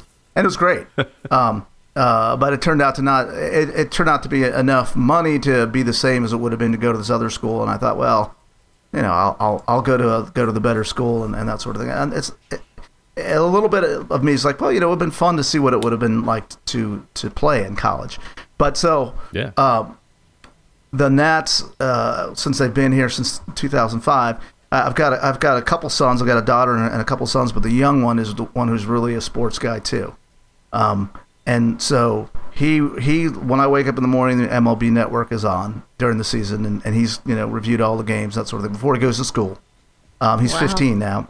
And Nice. And my wife got into it last year. So I'd come home from work, and they have the Nats games on. It's all the stuff you see, Saliza in the seats and that sort of thing, or whatever, or Dan Coco and SJ and all the people that Tony's talking about. I'm watching the same thing, but my wife got into it too, which made it really cool. That makes it a lot better when everybody's kind of watching it and has a vested interest. So we watched a lot of games last year, I've done plenty of coaching with my kids, mostly again with the younger whatever reason, that group of dads just, I'm the one who gets stuck with the whistle. So I coached his basketball team and did some Babe Ruth and that sort of thing. And now he's playing baseball for the high school team. And so nice. It's fun. It's really nice to watch, and I like it a lot. And I'm glad he's getting better coaching than me. But well, it sounds like from it sounds like from how well how good of a player you are, that you would actually be a pretty good coach. Well, I just really liked it, and that's something I realized that like I like to go into practice. I liked everything about it, and I realized that's really what separates the people who move on. If you're just like, I'm really athletically talented, but I could care less about football or about baseball, then you're probably not. You probably certainly shouldn't be a pro. You shouldn't be in college either. Right. Right. You have, because you spend a lot of time doing it, and that's why I said, I looking back, it probably would have been something that would have been interesting to try. And I, when I got married, my wife played soccer in college, and she joined a co-ed team, and they were short people in the summer, and I started playing soccer, and we did that until we were into our late 40s, until she suffered she broke her wrist playing goalie once, and she partially tore her ACL, and she said, I think we're done playing soccer. I was going to say, you played soccer into your 40s. That's pretty good. Oh, it was great. I mean, it was a great neighborhood thing, because a couple of the dads were coaching our kids, and then we started all playing together, and it was a bunch of husband and wife teams. And so every Friday night we're playing. It was indoor soccer, and beer was $2.50 a cup, and so play soccer and it was sort of enforced. You're going to hang out with these same people every week, and it was fun. And then we won the championship a couple times in the low division. Go up to the middle division, not win any games, go back to the low division, and we just do that forever. and it was great. It was fantastic. I mean, you never wanted a T-shirt so bad, as to of course, yeah. We want to win the championship. We got to get the T-shirt. And in fact, we were the first team we won the championship on. We were sponsored by the bar that had that first Jingle Fest there, that Kilroy's. We were allowed inside. The abandoned mine shaft. Well, we were allowed inside. Yes. Oh, you were. You were allowed inside. Well, that's good. You weren't relegated to the back porch. We were not relegated to the back porch. Back porch actually is nicer when the weather's nice, but that was like, I don't know, like BioLab or something. It was, it was like 1,000% humidity that particular day. And it was unbelievable. I was like, this is a terrible day to do this. Still, a lot of people came out, but that bar, so that bar sort of it was our sponsor. So that's cool. That's pretty nice, because I lived like 10 minutes away from where that Jingle Fest was. So, oh wow. So yeah, it's nice to still be able to do a little bit of that stuff, and I certainly loved it. Coaching my son when we're doing baseball and we're running around, and especially nice part about it was when they went from Little League, where you can't lead off, and everybody's just pitching out of the windup, to where you can take leadoffs, first base. Like, everybody's 13 years old. No one's ever taken a lead off. No one's ever thrown from the stretch, or, try to, have a guy, a pitcher. What do you call it when you a pickoff throw? Yeah. Everybody needs to learn that stuff all at the same time. It was kind of cool, because they've been playing the game, but there were a bunch of finer points that they hadn't been exposed to because the rules are different. So, I really enjoy that. I hate picking the players, and I hate Johnny's got to sit out and Timmy's got to do this, and or I know you want to play third base, but you're going to play right field. That was not the stuff that I loved, which is good. In baseball, I wasn't the manager, so I didn't have to do that stuff. I would just assist it. Perfect. So you had I the could just best teach of both technique. worlds. Yeah, you get to coach them up and not actually have to, say, you got to go do this, you got to do that, you got to sit, that kind of deal. Exactly. That's the best part about coaching. Yeah. Get that job. Well, maybe the Chicago Cubs can look you up and have you teach John Lester how to throw a pickoff play. Oh my gosh. Well, they won the championship without me, so I don't think they're too worried about Lester. Well, I was thinking that Lester, he's got to practice that at spring training this year. But apparently they did that last year, and then they got in the games and and he just blanked out. It's like a mental thing. He's just, or just get better so he doesn't allow anybody to get on. Because I don't think he can. It's not only he doesn't want to throw over. I don't think he can throw on a ground ball to first base. I think he has to throw underhand. You're right. Yep. It's crazy. It's definitely some mental block.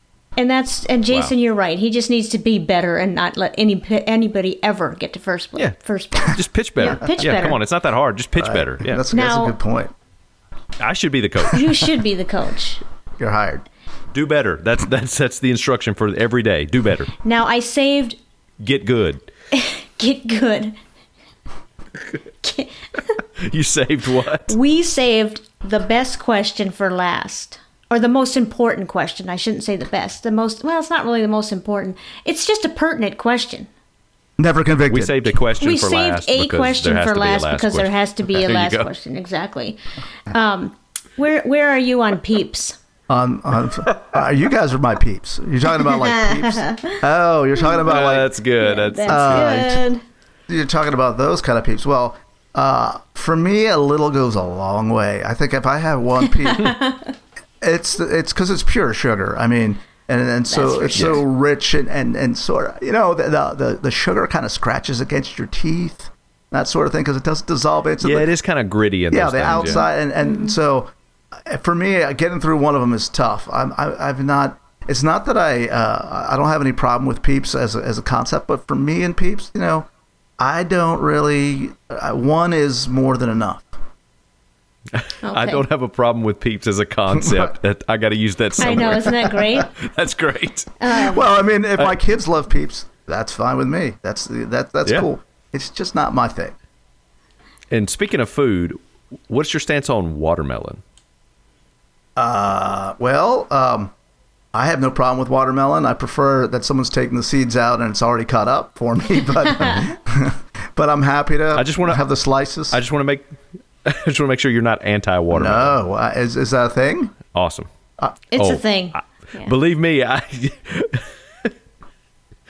I was just as shocked as you just seemed to be when I said that, because yes, I was stunned that it is a thing that there are people who hate watermelon out there. All right, well, I can't fathom that, because I can't fathom anyone who is not okay with watermelon as a concept, is what I'm saying. right. Okay. Well, I good. don't But like apparently that exists. watermelon, but I'm okay with watermelon as a concept. But as Steve said, I feel like I said this way back when we first talked about this, Jason. It's not good enough to me to worry about. I can't be bothered with those seeds. And the seedless watermelon isn't as good as, so I'm told, by watermelon experts. Let's see. Yeah, it is not. It's not. You're going to leave that to experts? You're not going to find out for yourself? I think she's talking about me. Yes. Okay. You and Well, people of okay. your ilk. Yes. I will take all those people and claim that ilk all day. All right. Me and the 2 or 3 people, was it Adam Benson and maybe like one other Well, person said they're interested in watermelon. Steve Lipton is Everybody now else on Twitter was telling us against it. he's interested in watermelon. Yes, our team has grown There stronger. you go. I'm in. But I hope you don't like craisins, because if you do, you're off the team. I'm off the team. I have no problem with craisins. Oh my gosh. Conceptually or in my salad even. I'm okay with that. This interview is over. Well, I guess thanks for coming on, Steve. Well, me and the craisins say you're welcome. Yeah, man. Thanks. It was great. Yeah, it was a good it's time. Great to talk to you. All right. All right, Take care. thanks. You too. Anytime. All right. We've got no qualifications, so here's our recommendations. Well, we do have recommendations. Cool. More write-in recommendations. Oh, even better. Yeah. Top 5 albums.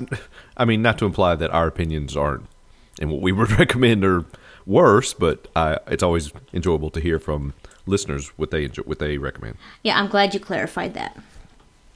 Yes. So we got some more top 5 albums recommendations. Mm-hmm.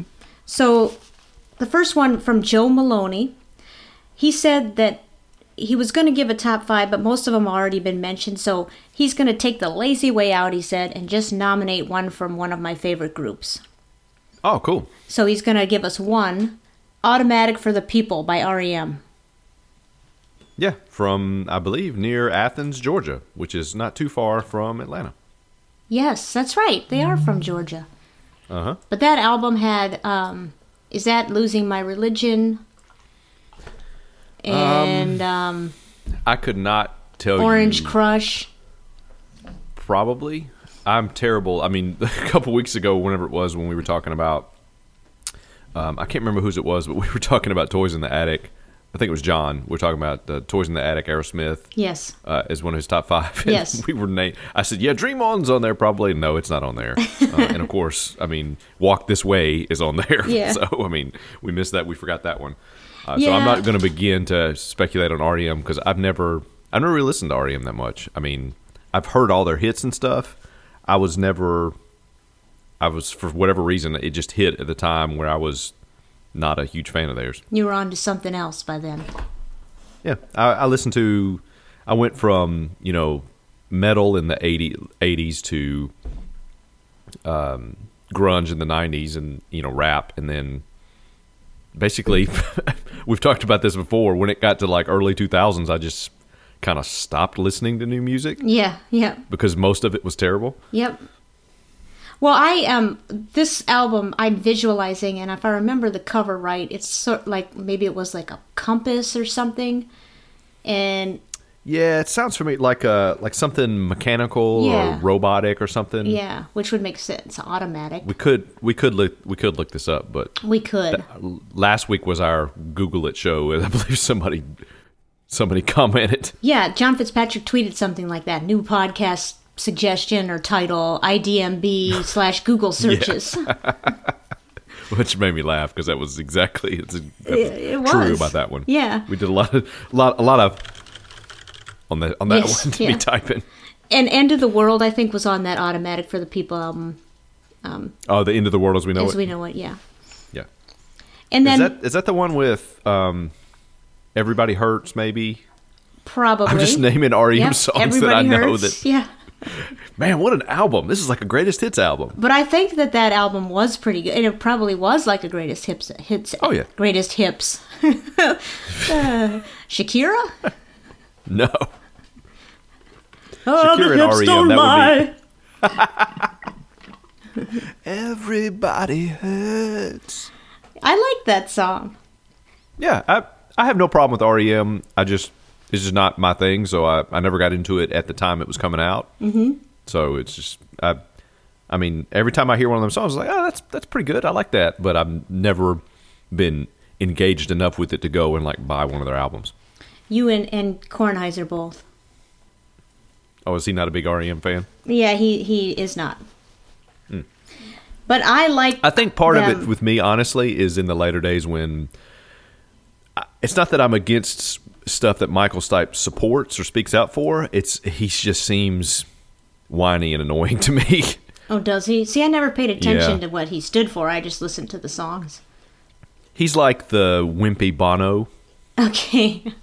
which is like a more annoying version. Which I don't have a problem with Bono either. It's just sometimes you just want to go, okay, man, just go back to making music. Yeah. That kind of when it's just too overbearing, when everything is a tragedy and everything is the worst thing that ever happened in the world. It's like that character on the comic book guy on The Simpsons is like the worst thing ever or worst week ever or whatever. Yeah. It's like that is your public persona. I just want to say, man, you're making music. I mean, it's okay to say, we support these things or this is an injustice. We need to speak out for that. But it can't be in every single second of everything you say ever. I mean, it's got smile every now and then. Right. Like Justin Timberlake. I have to give that one to you. There Yes, you that is true. go. It's okay to have a little fun every now and then. Yeah. Yep. But Cheer up, when Michael Stipe. So thank you, Joe. I liked that album too, although I can't Yeah. recall a single song that's on it for sure. Although I think I know I what's on guarantee it. you at least one of the songs we named Yes. is on there somewhere. I think I know what's on that one because I think that's the only album I did ever own by them. Cool. So then Luke Overby, he said he gave us top 5 and some honorable mentions, and he said any given day could be switched with any of the top 5, and I think we all get that. Yes. And then he said his excuse if we think his list is dumb is that his music listening prime was the late 90s. Okay. All right, so no particular order here. He says Stevie Wonder, Songs in the Key of Life. Absolutely not dumb. Great album. So is that I just called to say I love you? Oh, no. I'm pretty sure it's before that. This has like Sir Duke on it. Okay, good which song. Is dun, dun, dun, dun, dun. And it has, let's see, I Wish, also a good one. It's basically like a double album. Oh, like a greatest hits? No, it's not a greatest hits. Oh, okay. Isn't She Lovely, which I'm sure you've heard. Oh, yeah. I like that one. That's probably the main three that you have probably heard from that. Okay. Well, But, I like Stevie great. Wonder. Yeah. That's a good album. Number 2, Outkast, Aquamini. Mm-hmm. Did I say that right? Aquamini? Yes. I have a hard time pronouncing their stuff, so young Statman will correct us if we're wrong on this. Yeah, he will.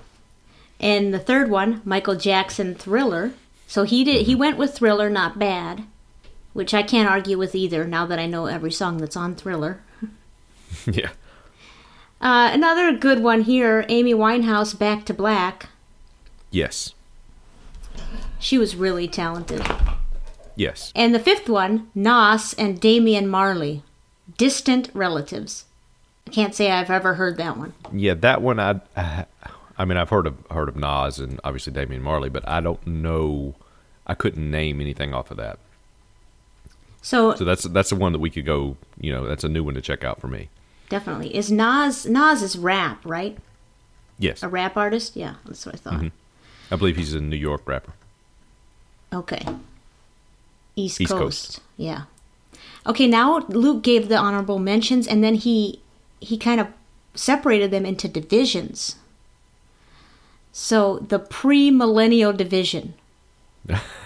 This I highly approve of. Yes. Already. Tupac, All Eyes on Me.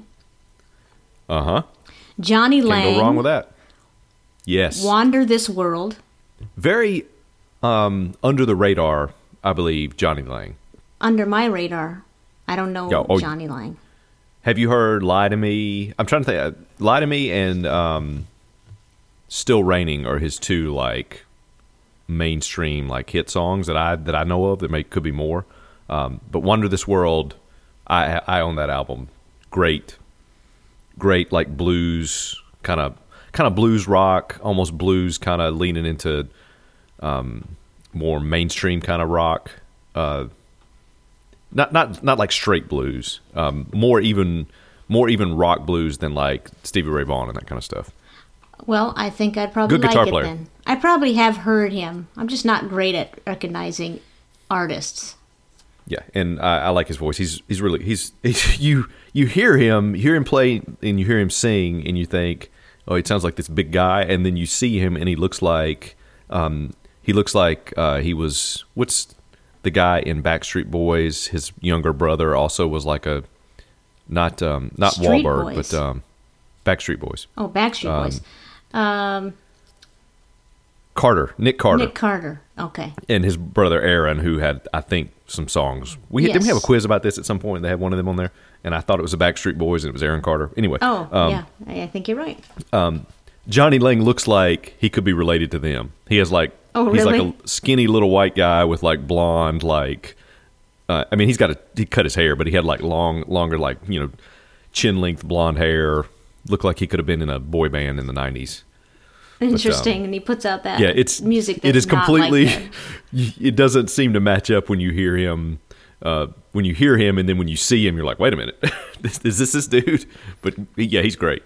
Highly recommend it if you haven't heard him. I would go listen to Wander This World. Certainly look up Lie to Me, and I think it's Still Raining is the name of the other one. It's Still Raining is the name of the chorus, but let's look up both of those on YouTube. Check them out. I will. The list keeps growing every week. Oh, same for me. The last one in the pre-millennial division is Anthony Hamilton, Coming From Where I'm From. Which I don't I am know. not familiar with. I'm going to have to look that up. That's one on my list. So that was the pre-millennial division. Now the millennial division. He's got 3 of them. I'll just read them all in a row here. Show Baraka, The Narrative. Adele, 21. And Kendrick Lamar, To Pimp a Butterfly. Now the first one, I don't think I know Show Baraka. Or I don't either. Baraka, or I don't know. So that's another one to put on my list to listen to. Yes, and Adele 21, I actually own that. And I think everybody by law owns that. Yeah. It's really good. when you're issued a when you're issued a birth certificate, they give you that copy of that album. And Kendrick Lamar, I'm certainly familiar with him, but I don't own anything that he's done, and I couldn't tell you really any name of any song. But I do like the title of that. The Pimp a Butterfly is a pretty cool title. Yeah, I'd say that's my favorite album of his. I'm not as familiar with Kendrick as I probably should be. He's probably one of the greatest rappers in the last 15, 20 years. But again, you don't listen to music. That's another one. In the last 15 to 20 minutes. Yeah. But now he's an exception. He's worth listening to. Is he the one that sings "Started from the bottom, now we're here"? Oh no! That's Drake. Oh, Drake. See, I get Kendrick Lamar and Drake confused. I don't know why. Oh, please don't mix them up, please. Do they look like each other? No, okay. I don't think so. I don't know why I get them confused. Maybe the Drake and Kendrick. Possible. Yeah. You got that same consonant sound, yeah. Okay, so I won't get them confused anymore. I like Kendrick Lamar. I am not a Drake fan. Okay. I think Drake is corny and cheesy and tries too hard when he tries to be serious, which, I mean, hey, you are who you are. Drake is not for me. Got it. So, definitely two different people there. Now, my favorite breakdown in Luke's breakdowns is the dislikable person division. Yes. And you might throw Michael Stipe in here. Yes. Okay. Dislikable public persona. Yes. And how much he politicizes everything. Yes, definitely. Okay, so John Mayer Continuum. So there's another mention with John Mayer Continuum. I think John Neiswinger said that one. Yeah. And John Mayer absolutely in the dislikable person division. Yeah, and that's what John said too. I think. Yeah. Robin Thicke, the evolution of Robin Thicke. Absolutely in the dislikable person division. Yeah. I can't speak for the quality of that album. The title of the album in itself. Yeah. Yeah, I would put Drake in here if I liked any of his music. Got it. And then Drew Hill, Enter the Drew. Yes, yes, who is reportedly not a very nice guy either. So I don't think I know Drew Hill. I mean, I certainly don't know him personally by the way I phrased that. I mean, I don't know who he is. I bet you've heard him sing something before. I bet I have. I'm pretty well rounded. I can't think of right now, but I know you've heard him.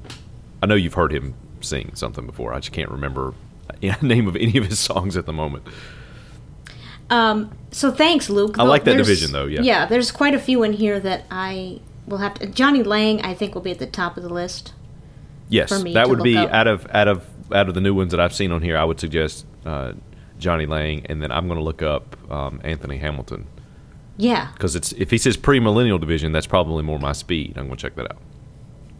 So Brad White, thank you, Luke, by the way. Yes. And then Brad White. Young Stat Man. Hashtag.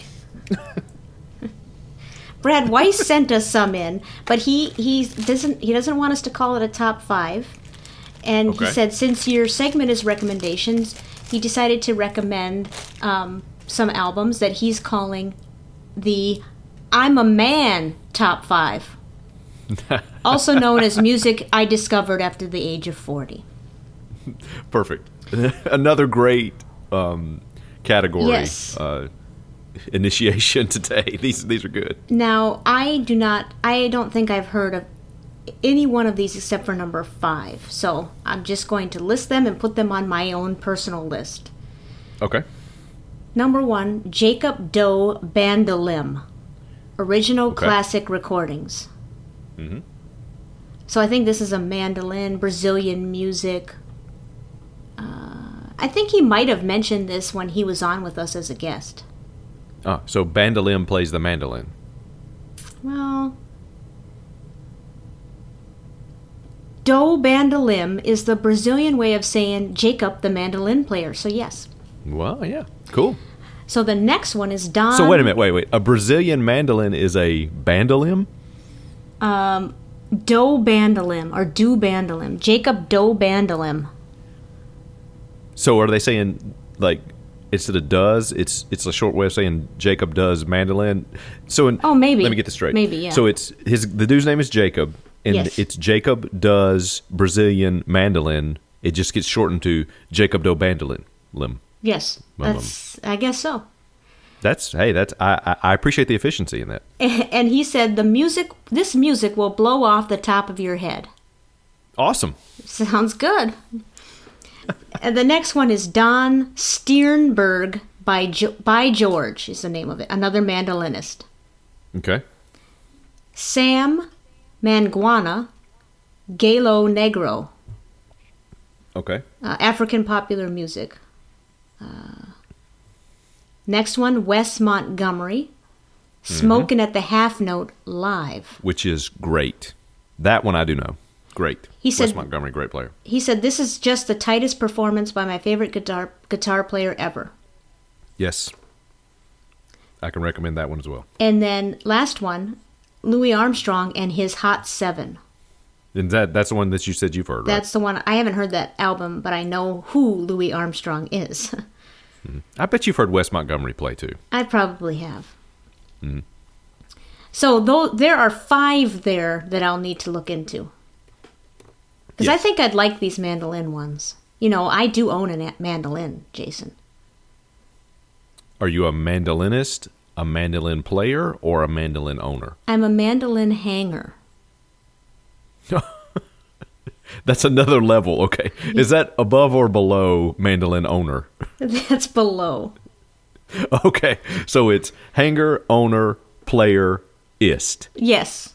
Yes, Okay. exactly. Gotcha. So, thank you for those recommendations, Luke, Yes. Brad, and Joe. Absolutely. Jason, do you have any recommendations this week? I would recommend that people go and check out all of these cool albums that these guys have mentioned, because I think all of them are worth listening to. Certainly the ones I've heard are, and I want to check out some of the ones that I haven't heard, so that's awesome. My only personal recommendation this week would be go watch, if you haven't seen it, Last Week Tonight with John Oliver. Mm-hmm. Watch if nothing else, the whole thing is great this past week, but watch the clip at the end where they put the zebra into the Trump inauguration. Yeah, I saw that. I agree. I laughed. I laughed for like 5 minutes at that. It just unexpected and cracked me up. Even though they said it was coming, it's still the way they did it was very funny. Yeah, and you know, Worth watching. that's an HBO show, which it sounds like you're using your HBO free subscription. Well, not free anymore. No, which is I'm good. paying for it, so I'm using it. Yeah. But you can find John Oliver's stuff on YouTube, I think. Yeah, I don't know if that's available yet, but I'm sure it will be eventually. Somebody, if nothing else, somebody will rip it, and put it up there, possibly Yes, illegally, yeah. but before it gets taken down. But yeah, it'll be available. It's on HBO Go now, and I think probably in a couple weeks it'll be posted on their YouTube channel. So It's well worth it. It will make you laugh. Oh, yeah. If you, Yes. yeah, it's really good. I highly recommend that too. awesome. Hey, how's it going? You good? How's the fam? Cool. We hope you're enjoying the podcast so far. We'd love to hear from you on Twitter at SpeakTangents or via email at speakingoftangenspodcast@gmail.com. You can also visit our website at speakingoftangents.com for all the relevant links and info relevant to this podcast. I thought that's pretty clear. I'm just clarifying since we're kind of into that lately. Oh, and if you haven't been enjoying the podcast, we're sorry that you had to endure it this long, but we're also sort of confused as to why you're still listening to something you don't really enjoy. Thanks, though. And regardless, we'd love to hear from you too, so be sure to Snapface or InstaChat with us. We'll get back to you in the appropriate amount of time on either of those. Thanks. Well, I know we've read quite a bit of feedback already with the recommendations and stuff in the Week in Review about the peeps and all that business, but do we have any more feedback for this week's episode? Oh, yes. It's a very feedback-heavy show this week, which is wonderful. So thanks so much, everyone. We love it. But, Yes. like you talked about, some of the biggest conversations were about peeps, Oreo peeps, recommendations. We got this one from Dr. Garrett Schumann at GARRT, Garrett is the one that created our quiz, the Speaking of Tangents Screwed quiz, I think he called it. Yes. A couple weeks back. Chopped and Screwed, yes. He tweeted out that he just listened, and he's so glad that we enjoyed the quiz, and then he said the next one will be harder. So nice. he's taunting us now. Uh-huh. Bring it. Bring it, yeah. No, actually don't, because he knows, from his tweets, he knows a lot more about classical music than either one of us put together. Don't bring it. So modern, like, music from the 60s, 70s, 80s, and early 90s, mainstream music, bring it. Yeah, bring it. That's a qualified bring it. So speaking of that quiz, though, one of the songs from the quiz was Proud Mary. Yes. And, I wasn't getting that song, and you were trying to give me hints because I didn't know it. Surprise. Yes. Anyway, I had the non-humble weed. I had a number of rather absurd guesses, and one of them was Arrogant Chronic. Yes. So Brad Weiss thought that was pretty funny, and he wrote us a jingle about it. Well, actually, he wrote an original song about it. I think it was an original song. Yeah, I believe so. Which we will play. I think he said based on, like, in the style of, like, John Fogerty, CCR kind of. Yes. I believe. Yep. Okay. Which we will play right now.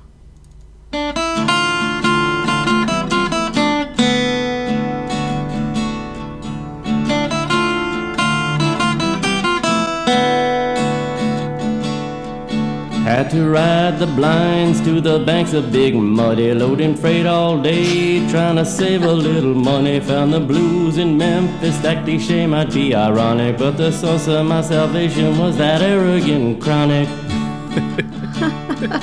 Hitched a ride out west with a trucker from Missouri. Drove his 18-wheeler across the length of I-30. That's a pretty short stretch through Piney Woods, Texas. An arrogant chronic with directions from Alexis.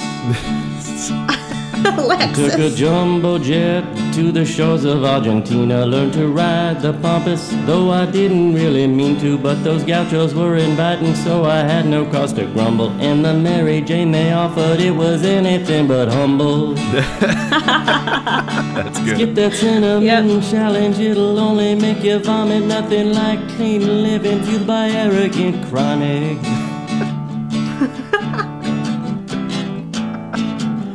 Oh, we got an instrumental break. Yeah.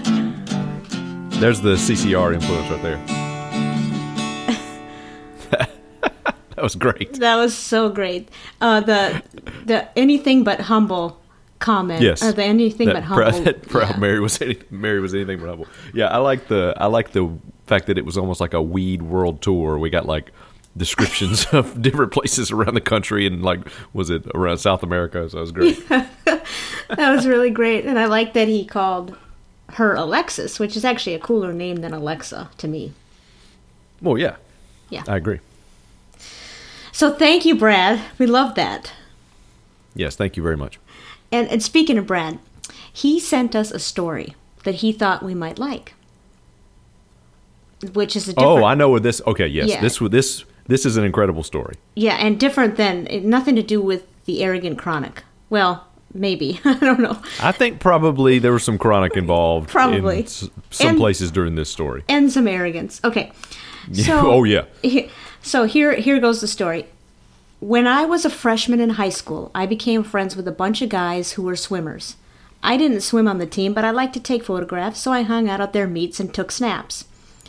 Their pool had parties in the summer, and some of my friends told me there was a pretty cool band that played pretty regularly. I was too shy to go to the dances, and I didn't drive, so I couldn't get to the parties very regularly. I did finally make it to see this band just once. They were totally rockin', but by then I was kind of a new wave punker, so I didn't think they were the greatest thing ever. And the singer was, to use the technical term, a real dick. Hitting on high school girls, worse than Matthew McConaughey in Dazed and Confused. That's pretty bad. Yeah. Anyway, the next year my buddies were pretty stoked when the band released their debut album. The title? Van Halen. Yep. Wow. That is incredible. That is an amazing story. Yes. I think my response when he emailed to us was, How has this never came up before? I know. If I had this story, I'd be like, within the first 5 minutes of meeting anybody talking about music, I'd be like, hey, by the way, Yeah.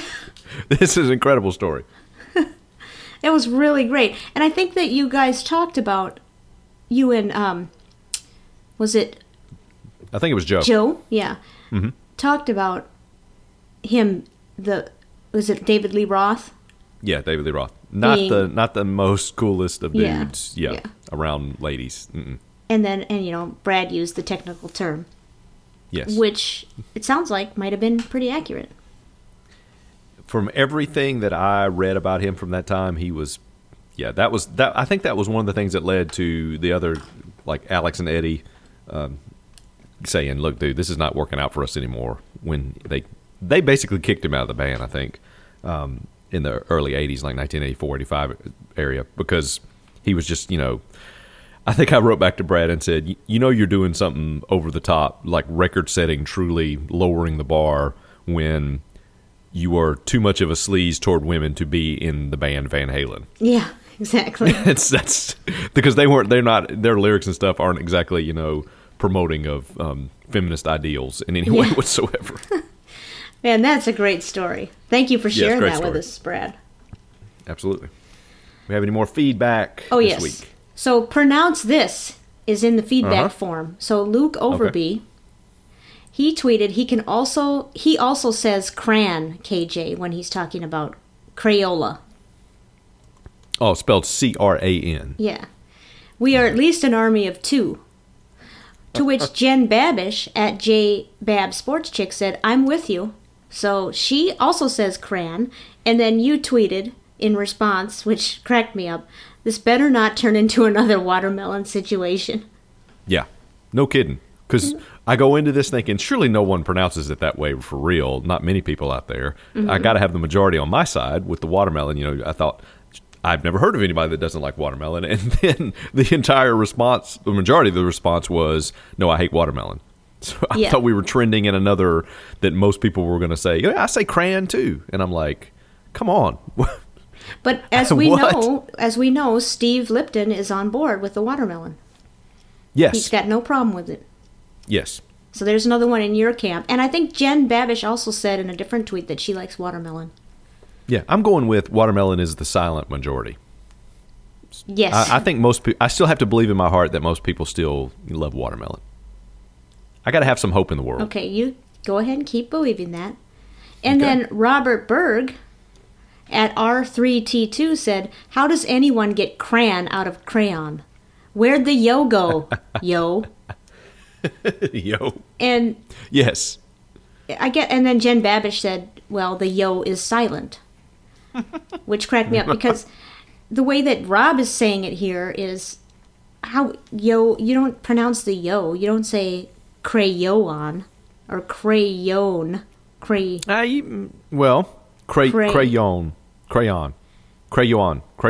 If you say it like, you're saying that, but you're like ramming it together.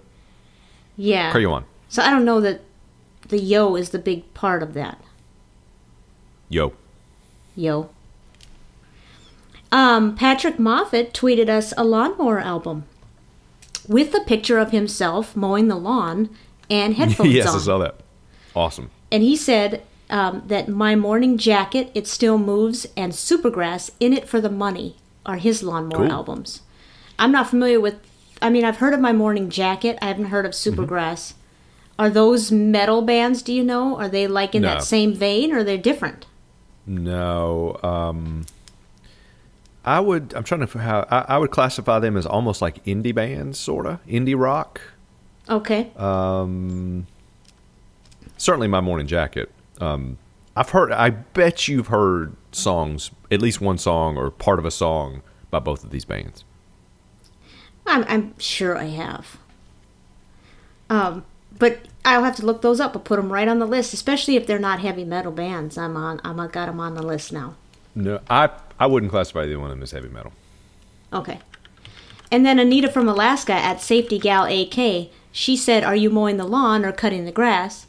Which, harkens back to one of our first episodes where different regions say different things. But Patrick tweeted back and said, actually, Lawning the yard. This is what he says.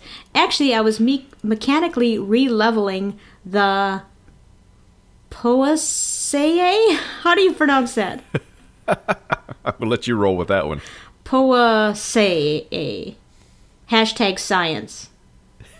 Science. Which is the grass family, basically. Yes. Scientific term for grass. So he was mechanically re-leveling the grass. Not grass like weed, Mary Jane. Or is it? I don't know. Speaking of Mary Jane, or arrogant chronic, or whatever, however you want to talk about it.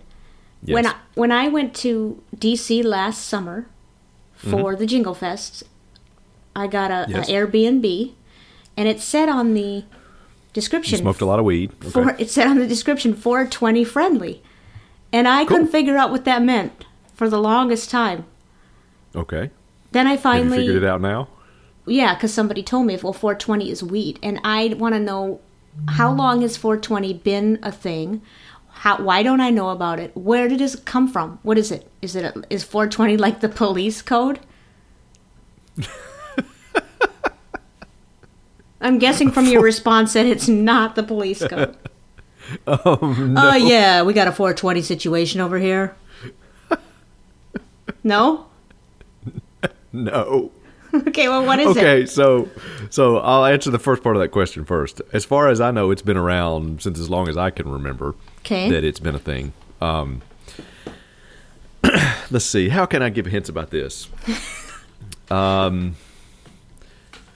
Separated out the 4 from the 20. Okay.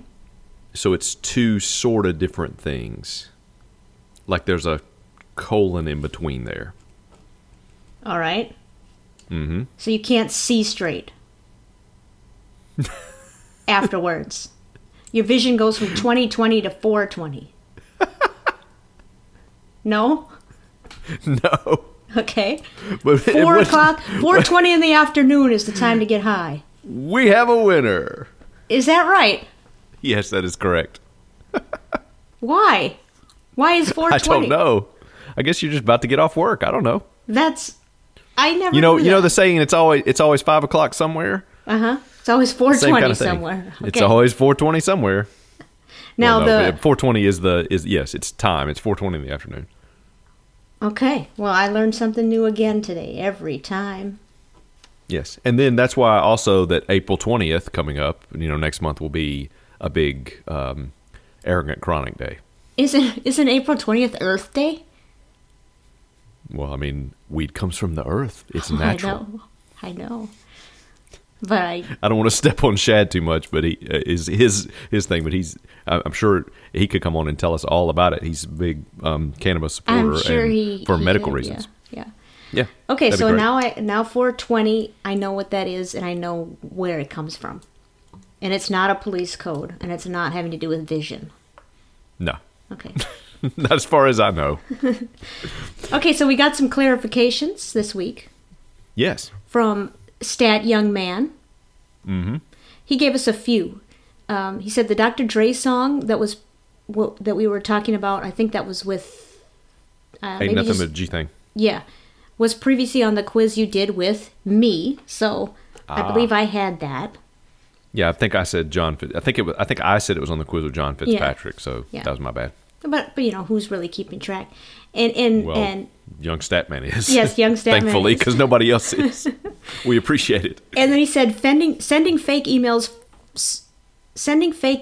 sent for hacking purposes is called phishing, PH, which Yes. I actually think I knew. Yes. And then And he then also- that's where you end up with catfishing, which is, do you know what catfishing is? No, and I don't think I should guess. No, it's safe to guess what catfishing is. I don't It's know. sort of like phishing, PH phishing. Mm-hmm. Like if you send a fake Oh. email trying to get information to hack somebody, it's like social engineering, phishing, kind of all fit together. Catfishing is when you go online and pretend to be somebody, like to get into a relationship with someone, and you get them to like kind of show up in person, and you're like, "Hi, I'm totally different than what I had said it was. I'm a dude instead of, a 18-year-old chick that you thought you were coming to meet, that kind of situation. Oh, never heard of that. I think there was a show on MTV, where people did this, pranked people like that. Punked? No. Okay, because I never saw that episode of Punked. I think it was called Catfished. Oh boy, we can probably get a clarification. I would say we would probably get a clarification about that, but I don't think any of our listeners are young enough to, with the possible exception of Stat Youngman, have ever been around MTV during the time that that show was on. I'm pretty sure that was the name of it, though. Okay, well, this is another one of those things that I've never actually seen. It's somehow in the ether and it pops into my head, so I don't know. I could be totally wrong. I've never heard of it. And so Luke also said, or Stat Youngman, Proud Mary, again with Proud Mary, was written by John Fogerty. Phil Spector not involved. Nice. Which I didn't know John Fogerty wrote Proud Mary. Did you? I did, yes, I knew that. Yeah. And so then Dave Clary at DCLARYJR, Dave Clary Jr., I would guess, said, and owned by Tina Turner. So he's basically saying that Proud Mary might as well have been written by Tina Turner because it's hers. Yeah, that version, that Tina and Ike Turner version is yes. So it's like one of those situations where you cover a song and then it becomes the actual known version of the song. Yeah, exactly. But speaking of QE, yes. The very next day after we took that quiz, I heard Proud Mary at the grocery store on the radio. What? Yeah. Isn't that crazy? That's crazy because I think I've told you this before, but we didn't say it on the podcast. The day after we recorded the episode where we talked about Tempted by Squeeze. Yes. I heard that over the loudspeaker, over the radio at the grocery store. I know. It's crazy. So, this stuff is crazy, yeah. Speaking of Tempted by Squeeze, that was sent in by Robert Skolnicki of Winnipeg, Canada. Mm-hmm. Or Winnipeg. Good job on the pronunciation there. Thank you. And he sent us a new jingle after Joe's appearance, basically that, talking about how we got his name right. So that was awesome. Pretty fun. Yeah. Yes. Thanks, Robert. More clarifications. We're almost done here. We must have messed up a lot. We messed up a lot. So the Rejects, which I never knew that it was the Rejects. Every time I've seen that come up on Twitter, I always just assume it's Raju's Rejects. But anyway, it's at Raju's Rejects, which I assume is run by the commissioner of that fantasy football league, Patrick Moffat. But, maybe I shouldn't assume that. I mean, people assume that either you or I run this podcast's Twitter account, so you just never know. Which you should not assume. Right, you just never know. So I don't know if this is Patrick Moffat or not, but Raju's Rejects says, great episode. The Cash song was I Hear the Cajun Comin', or Folsom Prison Blues. Yes. Another thing that points to maybe Patrick tweeted is running this, but I don't know. Absolutely. Yeah. That's in reference to me saying I was recalling to Walk the Line, where Joaquin Phoenix is in the studio in Sun Studios, and the guy, I think it might have been actually supposed to be Sam Phillips in the movie, was like, no, he was playing these gospel cover songs, and Sam Phillips, or the guy, was like, no, play what you want to play from your heart, and he started playing, and we couldn't remember the name of the song. I didn't realize it's Folsom Prison Blues, or as the commissioner said, I Hear the Cajun Comin', which is the way that we know it in jingle form. Yeah. And it will forever be known in jingle form as that. Yes. It's one of the untouchables to me. I agree 100%. Now, Cool Aunt Claire at Cool Aunt Claire, she said that she's been I'll just read it. After falling behind, I'm spending this week binging on 4 months of Speak Tangents. I'm sorry. Jason needs a Moscato or a Gewürztraminer, which I would have to say I don't know what that kind of wine is, but I'm assuming it's sweet because she used the hashtag #SweetWineFTW, which means for the win. Oh, cool. And I mentioned that I'm a dry wine drinker, but I appreciate that she thinks that sweet wine is the winner. Okay. I'm a wet wine drinker, so. Yeah, I enjoy wet wine too. Yeah. And she also said, KJ, no worries is a British thing. No need to banish it, which is, I was saying that maybe I should stop saying no worries, but I like it that it's a British thing. It makes me feel, more sophisticated. Yeah.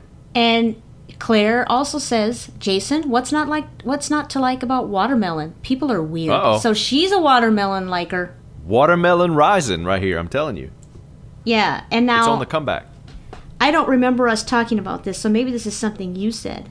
She said, while rain is indeed on the scarecrow, blood is on the plow, not the flowers. Do you recall when we talked about that?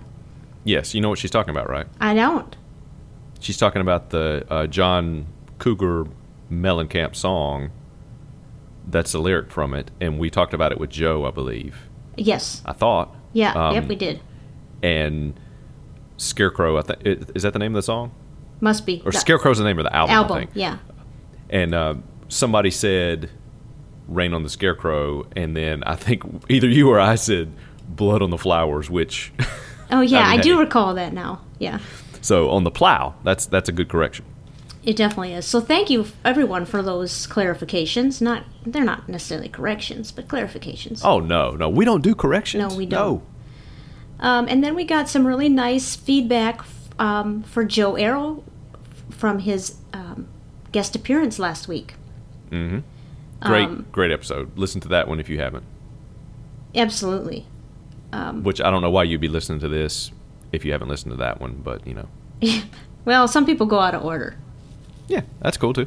Mm-hmm. So Joe Maloney at Joe the ITO said he enjoyed Joe Arrow on Speaking of Tangents. His dulcet tones remind me of the good old days in B-more.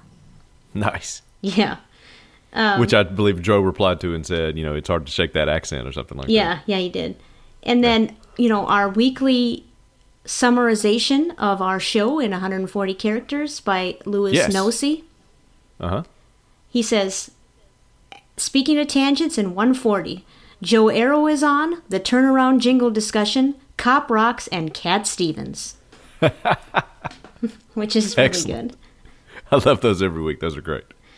Yeah, and so thanks everyone else for your feedback. It was a great episode with Joe, and yes, we highly recommend you go back and listen to it if you haven't. Mm-hmm. And last but not least, Todd Takei on Facebook, in response to our post when we announced Joe last week, he said, I sense that hype intro I love. And then you gave him a shout out in that hype intro, and then he tweeted, shout out, affirmation baby, or something like that. That's funny, yeah. Yeah. Yeah, because last week we read his about saying he liked that intro, and so that's, hey, you say you like one of our songs, we're going to give you a shout out in the song as much as we possibly can. Yeah, yes. That's the way it is. That's the way it goes. Absolutely. So thank you, everyone, for the feedback. We really appreciate it. Do we have any Amazon reviews this week? Sort of. Okay. We've been talking so much about Peeps that I wanted to just search Peeps and see what I could find, and there's not really anything great. I try to find ones that are, people are being real, people are not trying to be ironically funny, or I want ones that are unintentionally funny. So I found a couple of things just real quick that I wanted to talk about. We mentioned this before about the different Peep flavors year round. Yes. There is a pumpkin spice latte Peep, which I can't imagine who would like that. Well, Rob. Except maybe Rob, yeah. But he's not listening at this point, so. No, I'm sure he's not. Yeah, and I'm not sure he would be a fan of Peeps anyway. I haven't heard him. He hasn't weighed in on Peeps yet, so maybe we need to hear what he has to say about Peeps. Rob, if you're listening, what's your stance on Peeps, and particularly the pumpkin spice latte Peep? The only other review that I thought was funny was we also talked about the mystery flavors. Yes. Which I believe Matt Vogel, at VogelMatt, tweeted about. Yeah, Saw these today, feeling brave, not me, hashtag not me, which was a picture of mystery Peep flavor number 3, which no.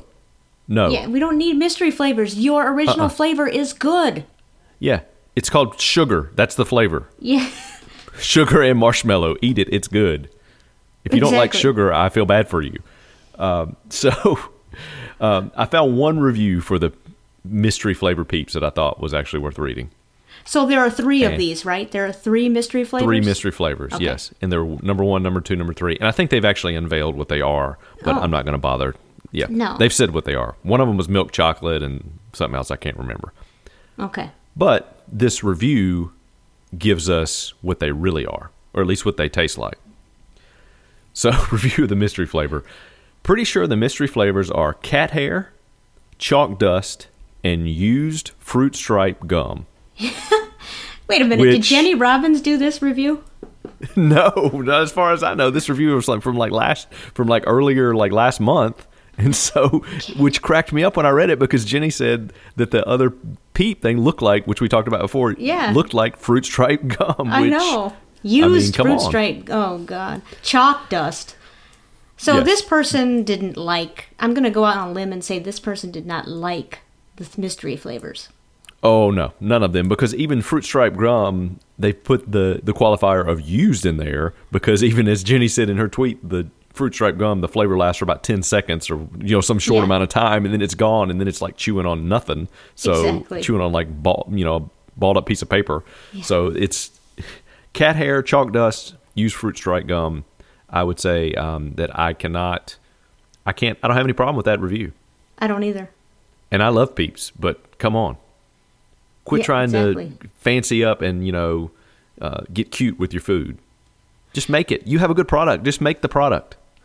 Exactly. Work on making it cheaper so that we don't have to pay as much for it if you want to actually help people out a little bit with it. Good point. But, don't get fancy. Speaking of clarifications earlier, the Peeps that I received in the mail, I may have eaten 1 or 2 of them. And, just 1 or 2? Yeah, and when I can confirm now that how I actually eat them, these were bunnies, how I actually eat them. I do not eat the eyes and nose. I just I bite the whole head off. That's how I do it. Oh, I like the ears, Yeah, you take one ear off and then the other.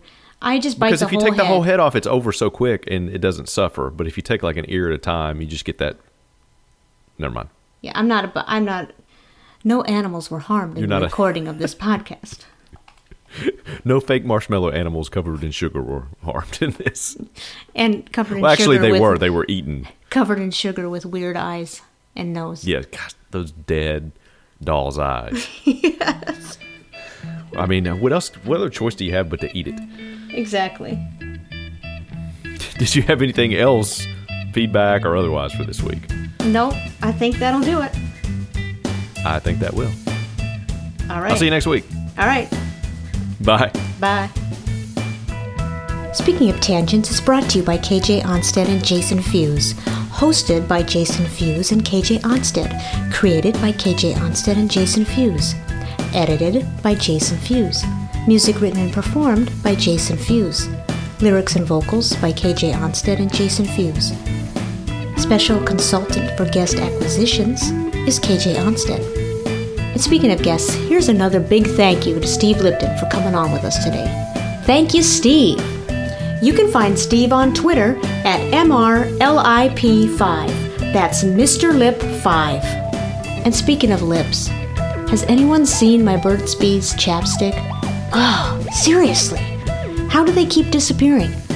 And speaking of Twitter, you can find us on Twitter or Facebook at Speak Tangents. You can email us at speakingoftangentspodcast@gmail.com. If you listen to us through iTunes or Stitcher, please leave us a review. You can find all of these links on our website at speakingoftangents.com. Graphics by Jason Fuse.